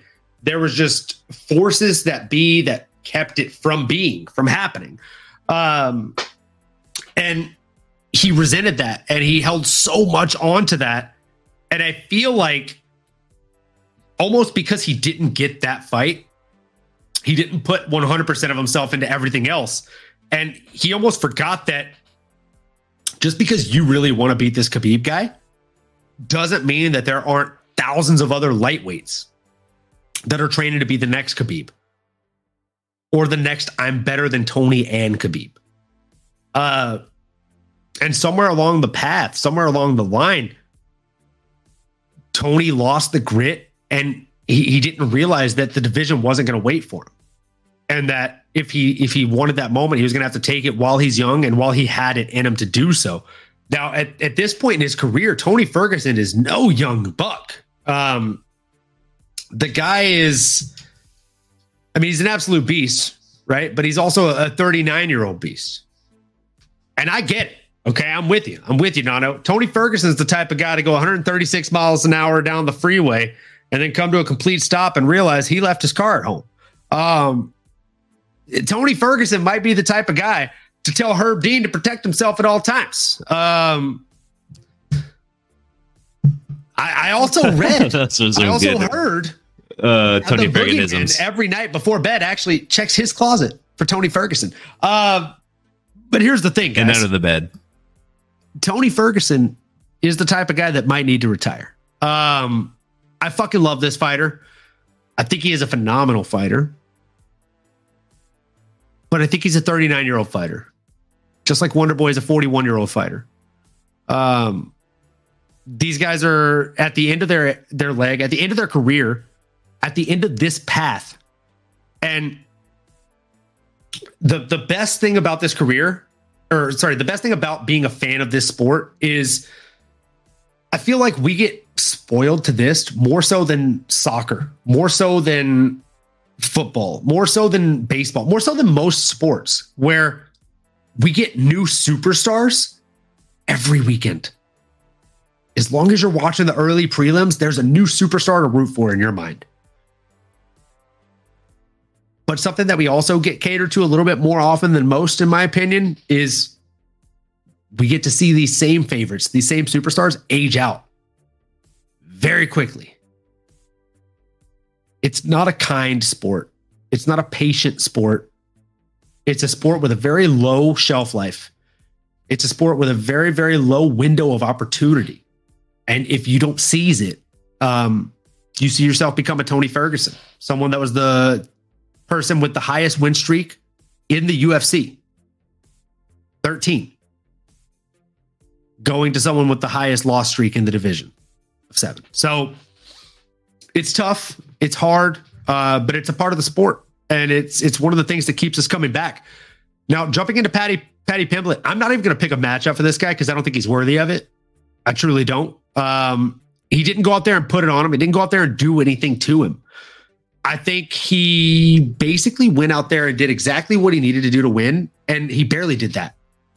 If I'm calling a spade here, as you know, I will. I'd rather jump into the next fight because, oh boy, man, another similar narrative in the sense that, you know, the young up and coming star against the older aging star that, you know, really we don't want to see age. Different people outside of the octagon, obviously, right? And Steve Wonderboy Thompson versus Tony Ferguson. But boy, what an absolute fight, man. I mean, I mean, we need to preface all this because when I just watched it as it happened, I thought, okay, Shavkat notices that Stephen Wonderboy Thompson is somebody that is a legitimate threat on the feet, and he just did not want to like deal with that at all. I thought he was just making the business decision in that he was going to out wrestle him, do what we all thought he was going to do, eventually take him down and get rid of him. But boy, turns out that's and shout out Laura Senko. He dropped the news. Shavkat, that is Rakhmonov, mentioned that 6 weeks ago, Lawrence Senko, he mentioned that he had a serious ligament injury in his ankle, and he was very, very close to pulling out of this fight, ladies and gentlemen. We almost didn't see it. Would have been heartbreaking. And I think he also realized, you know what, this is not good for my career. I can go in here and potentially get rid of this legend and keep my name as a potential number one contender. Boy, what an absolute savage. Not sure how long he needs to be on the shelf for, if he's going to need surgery or what's going to happen from there. But all things considered, there's only one person I think that's next for our boy Shavkat Rakhmonov, and I think that's Kamaru Usman. For, if assuming Bilal gets the title shot that he probably deserves at this point, you book Leon Edwards versus Bilal in London or wherever they're doing it in the UK. And then you have Kamaru versus Shavkat as soon as they're both healthy. Winner gets the winner of Bilal versus Leon. And then that sounds like our 2024 here for the welterweight division at the top. What do you think, brother? Ooh-wee. Kamaru Usman's not a bad pick. I'm not mad about it. I actually think Kamaru beats Shavkat. I think that's probably the best bet for someone to beat Shavkat. Again, I got to call a spade here. I got to call out things that need to be called out. And the thing that needs to be called out here, I think it's got to be. The cheating of Shavkat Rakhmonov, folks. Come on. What? The young man cheated numerous mother effing times here, folks. I mean, come on. There were numerous times where I was literally looking at my TV and I'm like, is the ref going to call this, Mayor? What the is going on here? Like, seriously, he's cheating like 13 times here. Toes in the cage, fingers in the cage, fingers in the glove, cheating mother. Honestly, bro, it was ridiculous. He had 1 foot, man. Come some slack. He had 1 foot, and the other one was in the fucking octagon, bro. Come on. What the? I'm just a fan, man. I just wanted to see him do good, all right? I like Shavkat, bro. Like, I'm for the Kazakh, dude. If I'm being honest, if he was fully healthy, I think he would have beat the brakes off Wonderboy. And I think that would have diminished Wonderboy a little bit. What we saw was a fair way for him to go out. That was an easy execution, right? That was bullet to the back of the head. That wasn't burning of the flesh. That wasn't waterboarding. That wasn't any other vicious. That wasn't guillotine, the original guillotine. This was, just good old fashioned, easy money. Just hey, go and tap out. Yep. Go ahead and give me a like. I agree. I like, as I said in the previous episode here, I thought Shavkat was probably going to be the winner, but heart was telling me to vote for our guy, the Karate Kid. Your mind was telling him no, but my body's telling me yeah, baby.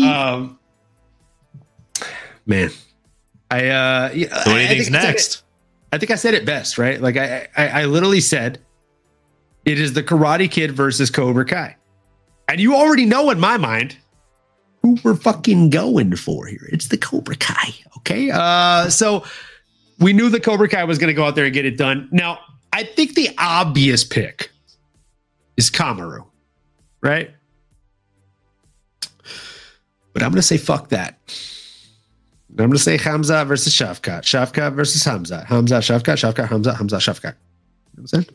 Oh, is he going to stay in that division? Can he make the weight? I think he can make the weight for a non-title fight. If he knows it's the number one contender, I suppose, right? I was going to say for a non-title fight. Fuck yeah. It's for a fucking contender fight. Come on. Well, that number one. Oh, damn. Look at those arms, baby. Sheesh. Come on, brother. Man, you made me want to go hit some arms right now. God damn, man. I got to flex up on this like that. Let's go, baby. They can't see it with the Christmas sweater. I'm like the T-Rex right now. They're too long. It's like the T-Rex. let me at him. I'd love to see it, baby. I truly think Khamzat versus Shavkat is like almost like a legend fight before they're even legends. Bro, that'd be so huge on like that side of the earth. Oh my gosh. Put that on even like on our side too, brother. Main event in Abu Dhabi. Oh, I think they probably will, huh? I think they probably will. Throw them a bunch of money. Those Saudis will throw a bunch of money at them. Saudi Arabia card. They said they were going to do a card in Saudi Arabia specifically. So like, not. And Dana White said specifically he's going to make it Saudi Arabia-esque. He said it's going to be unlike any other event they'll put on. So how do you do that? I think you do book a Shavkat versus Khamzat. My goodness. You ready? Shavkat versus Khamzat in the co-main. And in the main event, is it our boy Islam? Oh, how dare you? How dare you? Let's go. To put that evil on me. So, I'm going to tell you a little bit later in the episode here. We still have 2 more fights to go over here. So, stay tuned. Alessandra Pantoja versus Brendan Royval. I think you bet on Alessandra here, yeah? I did, man. I did. I mean, I felt like he was the easy horse to bet on this one. And honestly, I don't know. Again, there was a lot of like, man, gut. I had to use my gut a lot on this one. But there are a lot, the body language, brother. I was dialed in, and it just felt like when I was watching Brandon Royval, how awkward he felt, like in some of the pressers, like in the press conference, like even during the face-offs. Just a part of me felt like he was giving Alexandre too much respect. And from a skills perspective, I knew that he wasn't going to be able to touch him on the ground. Keep flexing for us, baby. We all love that. They'll pay extra for that one. I just felt like he didn't have that edge to him. I almost wish, not that I would want to see a repeat of what Colby did, but I almost would have preferred like a little bit more of like, no, I'm going to go in there. I'm gonna knock his ass out or something, right? Like a little more edge to him. He didn't have that if factor, and that's kind of what you saw throughout the fight. He had maybe some moments, but for the most part, man, it was one-way traffic. What were your thoughts? Yeah, you're absolutely right, man. It was absolutely... I don't want to say it was one-way traffic, actually, because Brandon Royval, he did his fucking thing. And if I'm being completely honest, Brandon Royval landed over 150 more strikes than his opponent. So you can go fuck yourself with that one-way traffic. I'm just looking, 281. My goodness, I might need to 281 to 126. I don't know. Have you based on the feeling? No, maybe I need to go back because I mean he was very active, but it just felt like busy working away. I want to hear your breakdown because I mean his striking is next level, but I think just because I knew he was eventually going to get taken down and not be able to do much like that, just like, and it sucks, but unfortunately that just kind of outweighs all the badass striking he was doing, right? Like in Muay Thai, he's probably a fucking champion. Like he is that good. I want to see a Brandon Royval get a Muay Thai or a boxing fight. I think that motherfucker is just an honest beast. Alessandra Pantoja is a beast when it comes to the game of mixed martial arts, right? He is stunning with the grappling. I really thought that Royval was going to get the submission on him, whether it was from the top or the bottom. I truly thought he had it in him. He didn't even have one submission attempt on record for the fight, which is crazy to me. His opponent, however, had 8 for 14 on takedowns. The guy shot 14 takedowns across 25 minutes, which is insane. A lot of work, a lot of pressure. Recovering from the flu. Said he felt dizzy in the 5th round. Said he felt dizzy during the presser or during the post-fight press kind of interview. It's tough, man. Like, I get it. I'm recovering from that shit right now, and I'm not in a 5-round fight, and I'm a little bit fucking winded. You feel me?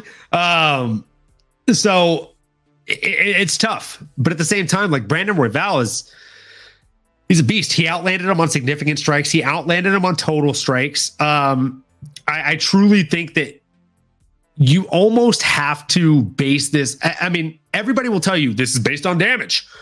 If it's based on damage, looking at these numbers, it's hard to say that it was one-way traffic. And it's really hard to say that even Pantoja won this fight, right? He got a takedown in a round, and then he would control his opponent. Every second that they were standing, it truly seemed like a better striker versus a more powerful striker. And the more powerful striker is Alexandre Pantoja, and the better striker is Brandon Royval. This is an unfortunate part of this game. Sometimes there are people that are gifted and born with strength deficits, right? Or rather strength advantages, not deficits. That's Alexandre Pantoja. The dude is a beast. He is super strong. The way that he's built, he is just a fucking animal. He's a manimal. And his opponent, Raw Dog, is a volume fighter. Like, you give him a 25-minute fight, and by all rights, like, that should be his way to victory. That should be his path to victory. But it hasn't proven to be against this guy. Now, I think that if Moreno comes up and beats Pantoja, Royval stands a better chance at beating Moreno than he does Pantoja, honestly, just because the stylistic matchup. It's Facts. volume versus volume at that point, and then Royval might fucking submit him. He's wily. He's scary. He throws up attacks from every position. But we're not here to talk about him, right? He did ultimately lose the fight, as much as I hate to admit it. I have a shot poured up because of it. I'm going to do it. I'm right there with you, brother. Moment. I got you. I got your back. I got your six. But you know what? And this almost makes me want to challenge before, and not to cut in too much here, but it almost makes me want to challenge the scoring system a little bit, right? Because it's like, to break it down, like each round, round one, Brandon landed 40 total strikes. Alexandre 30 with the takedown. You could probably give him that one. The next round, 80 strikes, Brandon. Even on paper, right? What and I mean, if you're watching it, you can. If I take you down and I still land less strikes, did I win the round? That's the thing. And then you go to the next round, right? Round two, 80 total strikes for Brandon Royval, 24 for Alexandre, but he got the 2 takedowns. It's like, is that really outweighing it if you're out? I literally had rounds 1 and 2 for Brandon Royval, and I had round 5 for Brandon Royval. I didn't want to go on that tangent, but I had 3 for 5 for Royval. Yeah. Round 3, 63 strikes for Brandon Royval. Again, outstriking Alexandre, 23, but he got the 2 takedowns, and he stuffed one of Brandon's takedowns. But Brandon got a reversal. How much does that score? Like, what are these actually scoring in terms of points, or is it always just an arbitrary, like, oh, I felt like this way, is it more? Like, does the wrestling actually outweigh double the amount of strikes, or a reversal on the ground? Does that maybe disregard the takedown or something, right? Or negate. Thank you, brother. They're going in the last round. Round 4, 28-1, but the 1 takedown and a submission attempt. But it's like, so how are you striking these rounds? Another reversal. Then the last one, 70 against 50, 2 takedowns though. So it's like, and man, I mean, takedowns, he had 1 submission attempt. So how often are you being threatening from the top? And he got reversed twice. So you can, in wrestling, that I'm pretty sure a reversal would score for the opponent. In wrestling, a reversal would for sure fucking score. So that's where maybe you almost have to like, I think I just thought of it, bro. It's like in wrestling exchanges, you have a wrestling judge. Standing boxing, let's call it, or stand up, you have a boxing or kickboxing judge or Muay Thai judge. Jiu-jitsu, you have a jiu-jitsu judge that's actually scoring it. Like, I'm pretty sure each of these ones have, but they all kind of score it, and then it kind of gets weighed out maybe in that kind of way. I'd love that. It might be hard to do, but again, no, it's not hard to do. More points or just more scoring. Yeah, weight stack. Each round each round can be more scoring. It can, you know what I mean? It doesn't have to be the 10. Each round is a 10-point mud system. The weight stacking could be like, if we're talking about damage, right? Overall, because that's what UFC fans care about, is overall damage, right? So Muay Thai / boxing coach has 40%. Okay. And then we have 30% to takedown / grappling and 30% to Brazilian Jiu-Jitsu. Dude, might be onto something here. Or like 30% clinch, 30% grappling, 40% striking. Because it would be nice to know. And again, and if they're going to say, hey, like a takedown outweighs, 2-to-1 punching, then okay, then damn, we all might as well be wrestlers. 33.33 repeating. We do 33.33 repeating, striking, grappling, clinch. There's always going to be one guy choosing like either. And if you win 2 out of 3, I suppose, right? Yeah. I mean, you technically have to win 2 out of 3. So yeah, probably better that way to have an odd number in that sense, dude.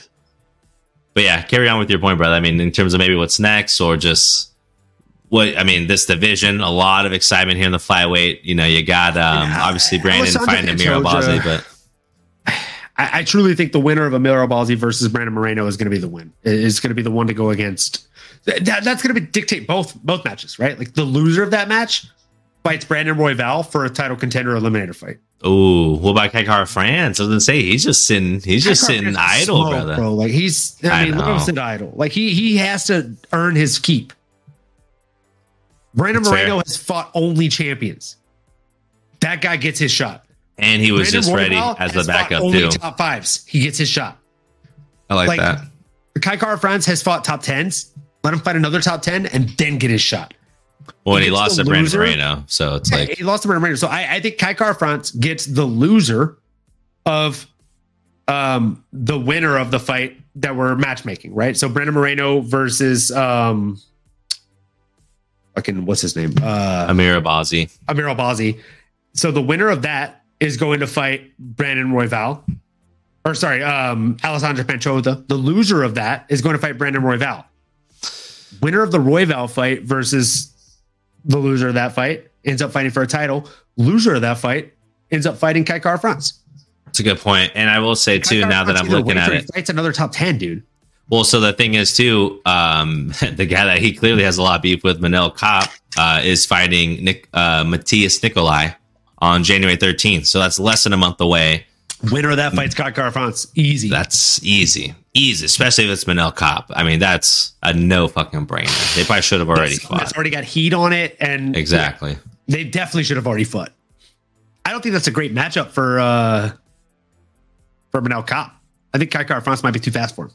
That's the thing. He's quick, man, and he's got a pretty good, well-rounded game. Well, Manel Kopp is just a little more one-dimensional, but it's a fun one. Absolutely, brother. Moving into the main event of the evening. My gosh. Main event of the evening. We got Leon Edwards coming in against the one, the only Colby Chaos Covington. The guy that showed up to the fucking presser just honestly looking like a fucking character. But it was George Washington, I assume, or some sort of he definitely looked like George general. Washington. Either way, I mean, when he showed up, you just knew it's time. And I mean, the insults were on par. I have my last shot to do, so we can go ahead and do that before we jump into this one. Oh, yep. Cheers, brother. I definitely don't have a shot to do on this last one, baby. Beak. Let's go. To the last event of the year. Colby Covington, man. You want to talk about spilling tea in the Boston Harbor? Boy, he spilled a lot of tea. Sheesh. I don't think anybody... You want to talk about no filter? I think Colby Covington is a definition of no fucking filters on that microphone, brother. My goodness. Before we jump into the fight itself, I know we kind of talked about it off air, but I think it's safe to assume, right, that there are some lines that probably should never be drawn. And I think it's... I'll start with the family. Anything family, whether it's kids, parents, wife as well, which although, I mean, honestly, if you're going to go after anyone, I guess maybe if you're going after my wife, okay, whatever. So be. You want to go after my girl or something, right? You're seeing a lot of that with Ian Gary right now. Although it feels like that should be like uncharted territory, whatever. You want to say something about my girl? Okay, it pissed me off, so be it. But the kids, the parents, and the religion or other family members, it feels like you just... You're flopping. You want to those should be the unwritten, unsaid rules. I think we agree on that. And it's like, no matter what, if anyone crosses that line, I think you have the right to maybe not go a full Jorge Masvidal on them and assault them and then, get charges pressed against you, but throwing a water ball at them or wanting to beat his ass or telling him you're a chump or just not rooting for the guy, I think are all valid terms of response there. What do you think, brother, real quick? I think with all due respect, I don't know if I would have thrown a water ball at him just because it's not my style. Fair. You've seen me in those types of situations where I get peeved. Heard of your road rages. The Burger King line.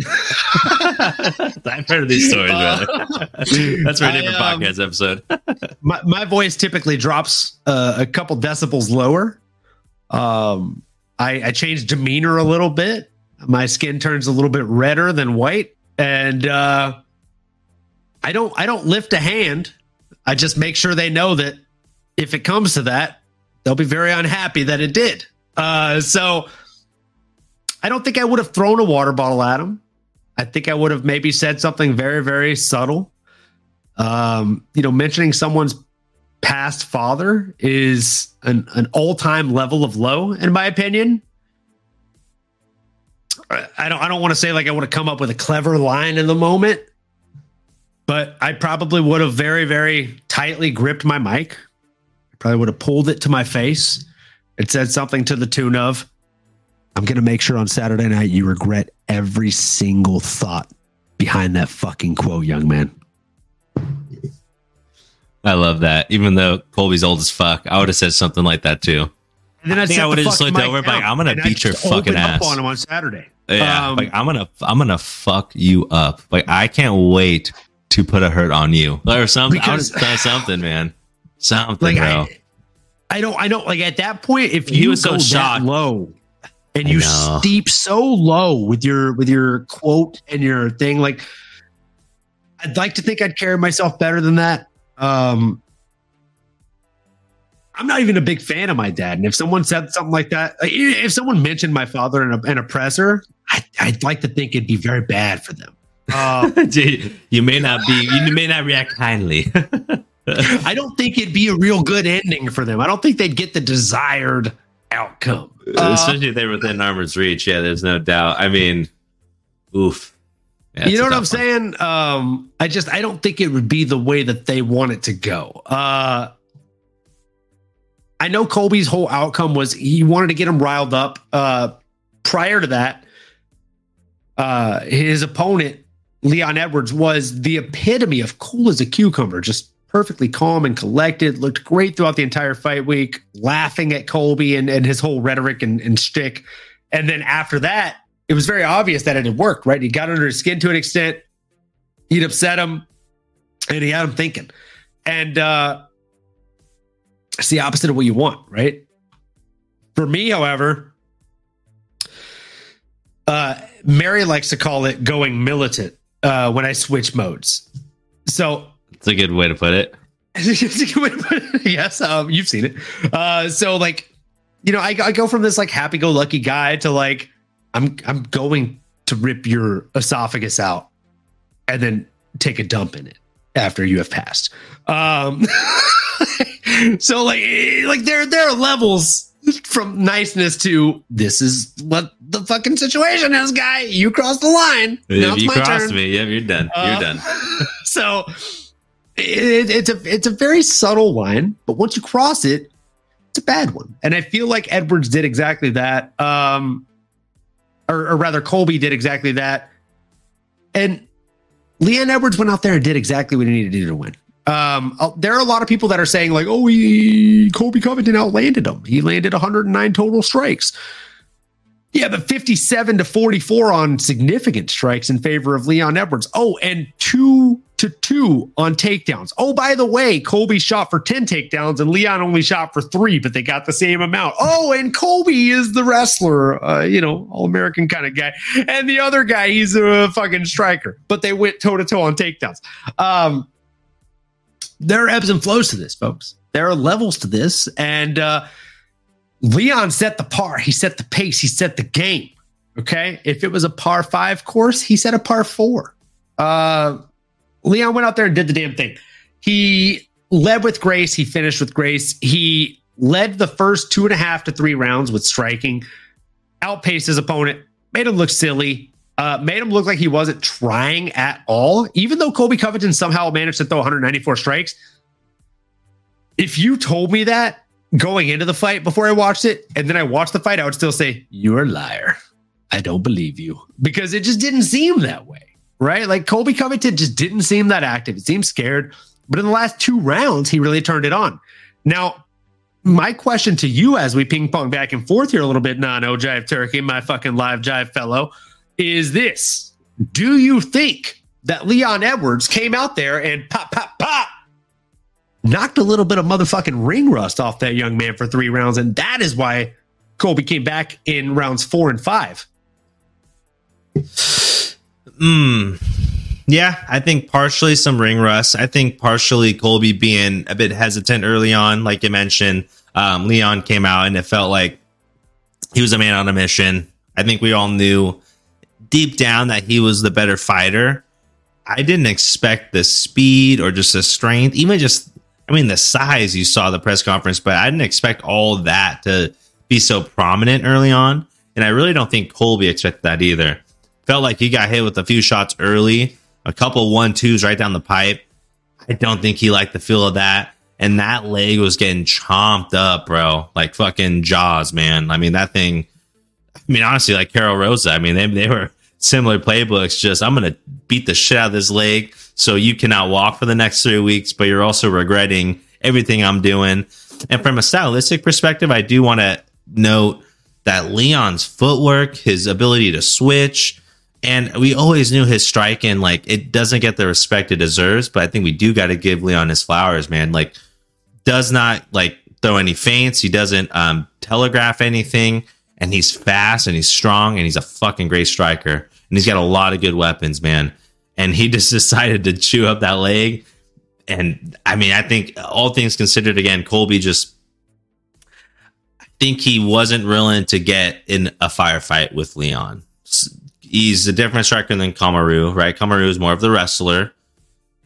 And Kamaru's striking has definitely gotten better under Trevor Whitman. But if you're not a natural striker, if that's not your basis, you may not have that extra oomph behind your punches, right? Especially when it comes to round 2, 3, 4, 5. Are you going to maintain that same kind of power? And are you going to be able to land as clean in those exchanges where, again, Leon, everything he does, no wasted movements. It's strong. He's big. I mean, that dude's probably realistically probably closer to 200 pounds when he's in there. I mean, dude looked ginormous, and he looked strong, and he wanted to prove his point. He was able to stuff the takedowns. He clearly outstruck him, which we expected.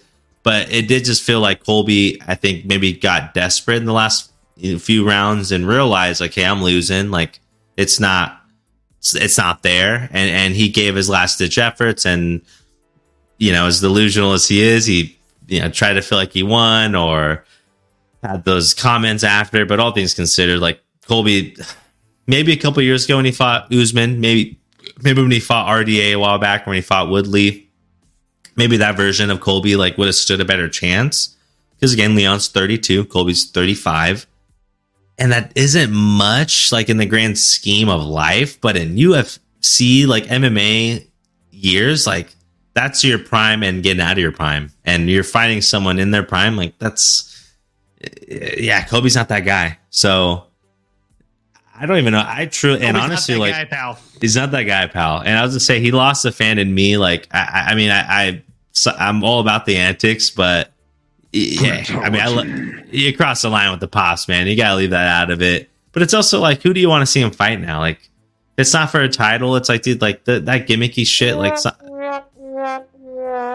It's weak. No one wants to see it. So I really don't know who answers that call. Obviously, Dana White's gonna make the calls, and obviously someone's gonna have to answer it. But I'm not excited about it. And honestly, I hope someone just goes in there and beats his ass. So let's see Kobe get knocked out, low key. Now it's just he's really leaning into the villain side of things, I guess. But yeah, and I think all of that was, again, another play. And maybe we should have known was okay, he's stooping that low. I think Ariel Helwani made a good point about it on his show, but it's I think he knew this is probably my last ditch effort to try to get him off of his game. I can't beat Leon skill for skill, but maybe if I get him to fight emotional and be a little bit reckless, I can get him to make a mistake. Leon didn't do that. And so he won, and still, And boy, I guess Bilal's next, right? Remember the name! Bilal Muhammad. I think he's the guy, dude. I think Bilal Muhammad with the eye poke. I mean, Leon was looking good in that first round before the poking of the eye. Poke me in the eye. I poked him in the fucking eye. But if I had to guess, I would probably say the Bilal Muhammad. He's coming. He's coming, bro. Can he avoid the chomping of the leg, bro? Those leg kicks, chomping like Jaws, brother. That was nasty.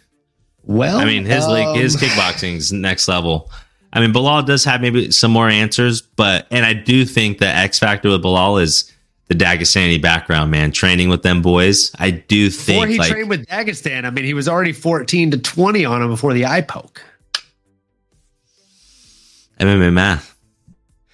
It's pretty close. It's a lot closer than fucking, his opponent was this last time in the first round. Right. So here's the thing. I think Bilal Muhammad would have been a much more exciting match in this fight, if I'm being honest here, than Colby Covington was. I think the biggest issue in this entire fight was the fact that Colby Chaos Covington didn't actually present any chaos in this fight. He was very predictable. He was very patient. He was very poised. And that is the absolute opposite of what you want to see that guy doing. His nickname is Chaos, and he presented zero chaos. So that's a problem, folks. That being said, he also called out a 41-year-old fucking Stephen Wonderboy Thompson when asked if it made sense for him to fight Shavkat. So felt a little weird. He's avoiding it. Yeah, it's very pussyitis. Sure. Oh yeah, yeah. He's got the and maybe in terms of maybe in terms of the age, I guess I don't even know. They're both coming off losses, I guess. But that's what it is tough. Like when you're that high in the division, like if you're the UFC, like how do you actually think about that systematically? Like after that performance, are you rewarding Kobe because of those everything considered? I don't know if you're punishing him because of the antics, but it's like you didn't necessarily. He looked okay, but fucking Shavkat Rakhmonov, bro. And is that deserving for Shavkat? Like is that? Well, I guess if Shavkat can't get to Kamaru, right? If Kamaru is not fine for a while, or I guess if Shavkat has, what's up with the ankle? Does he have need surgery? Comes out rematch at middleweight at 170. Or 170. Ooh. He's gonna ask for the rematch at 170. I'd watch it again. That fight was really. I'd watch it again. Dude, it was a close match. I watched it again. It was really fucking good. Dude. It was a fucking good match, dude. I don't know that, dude. Honestly, though, like if you're Kamzat or Kamaru, like if you're looking at that division, like those middleweight boys, like are you scared of any of them? If I'm Kamaru, yeah, you don't want to cut anymore. Are you scared of those boys? Looking at middleweight, there's some nice boys, but if I'm being honest with you, I'm looking at Sean Strickland like I knocked that dude out. He already did. He beat him before. He didn't knock him out. I shouldn't say that, but he beat him before. He knocked him out. Did he knock him out? Hold on. He beat him for sure. I'm pretty sure he knocked him out. Kamaru Usman did beat Sean Strickland. I don't. It was a decision. Right, it was a decision. UFC 210, okay. April 8th, 2017. I beat you to it. Right. I gotta be quick on that. Damn it. But yeah, that goes to show. Who's just that guy? If he's healthy, I don't know his knees though. That's the thing. He did his Suzuki Kamzat, but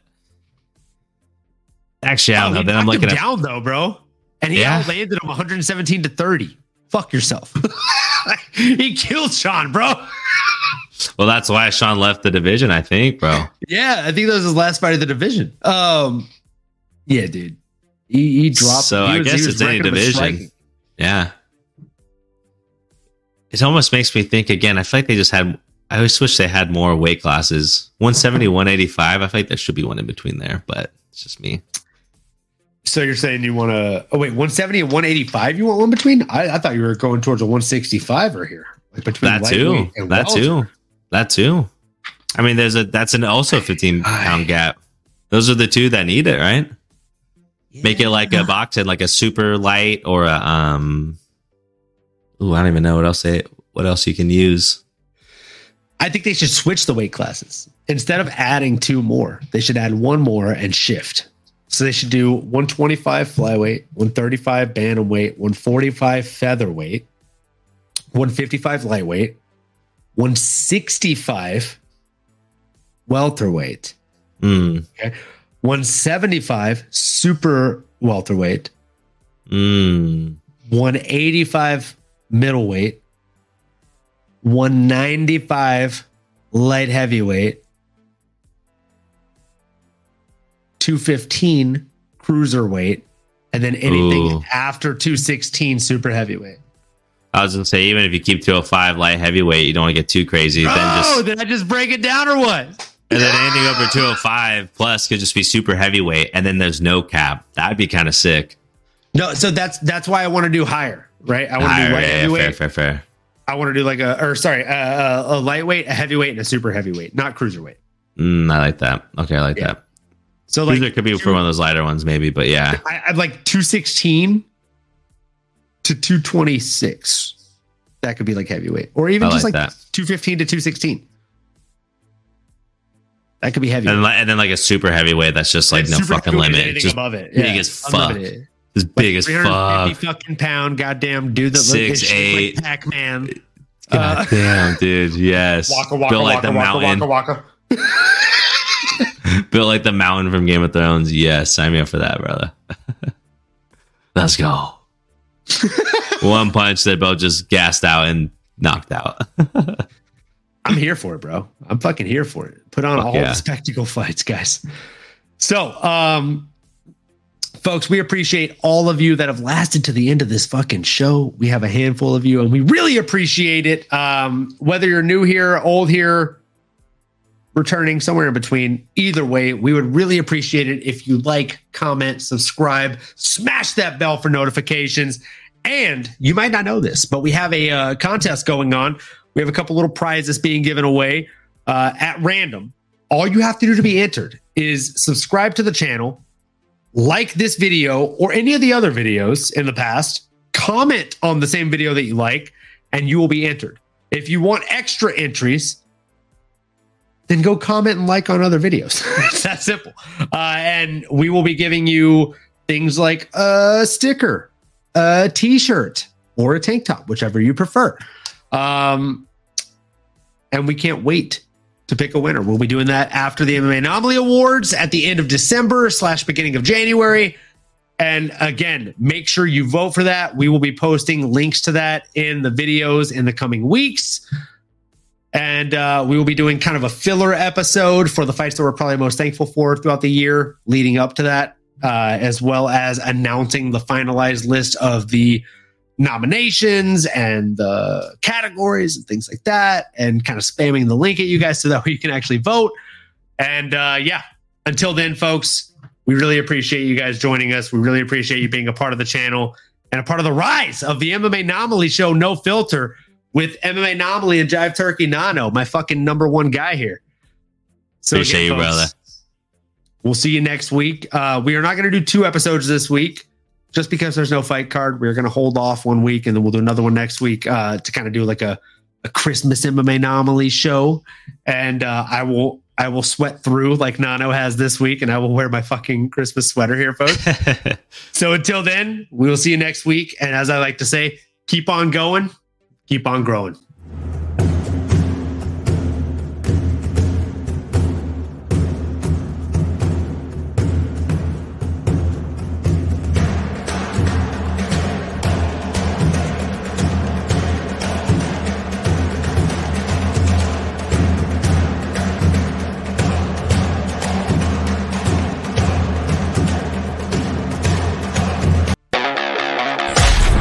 You've been listening to the MMAnomaly show, No Filter.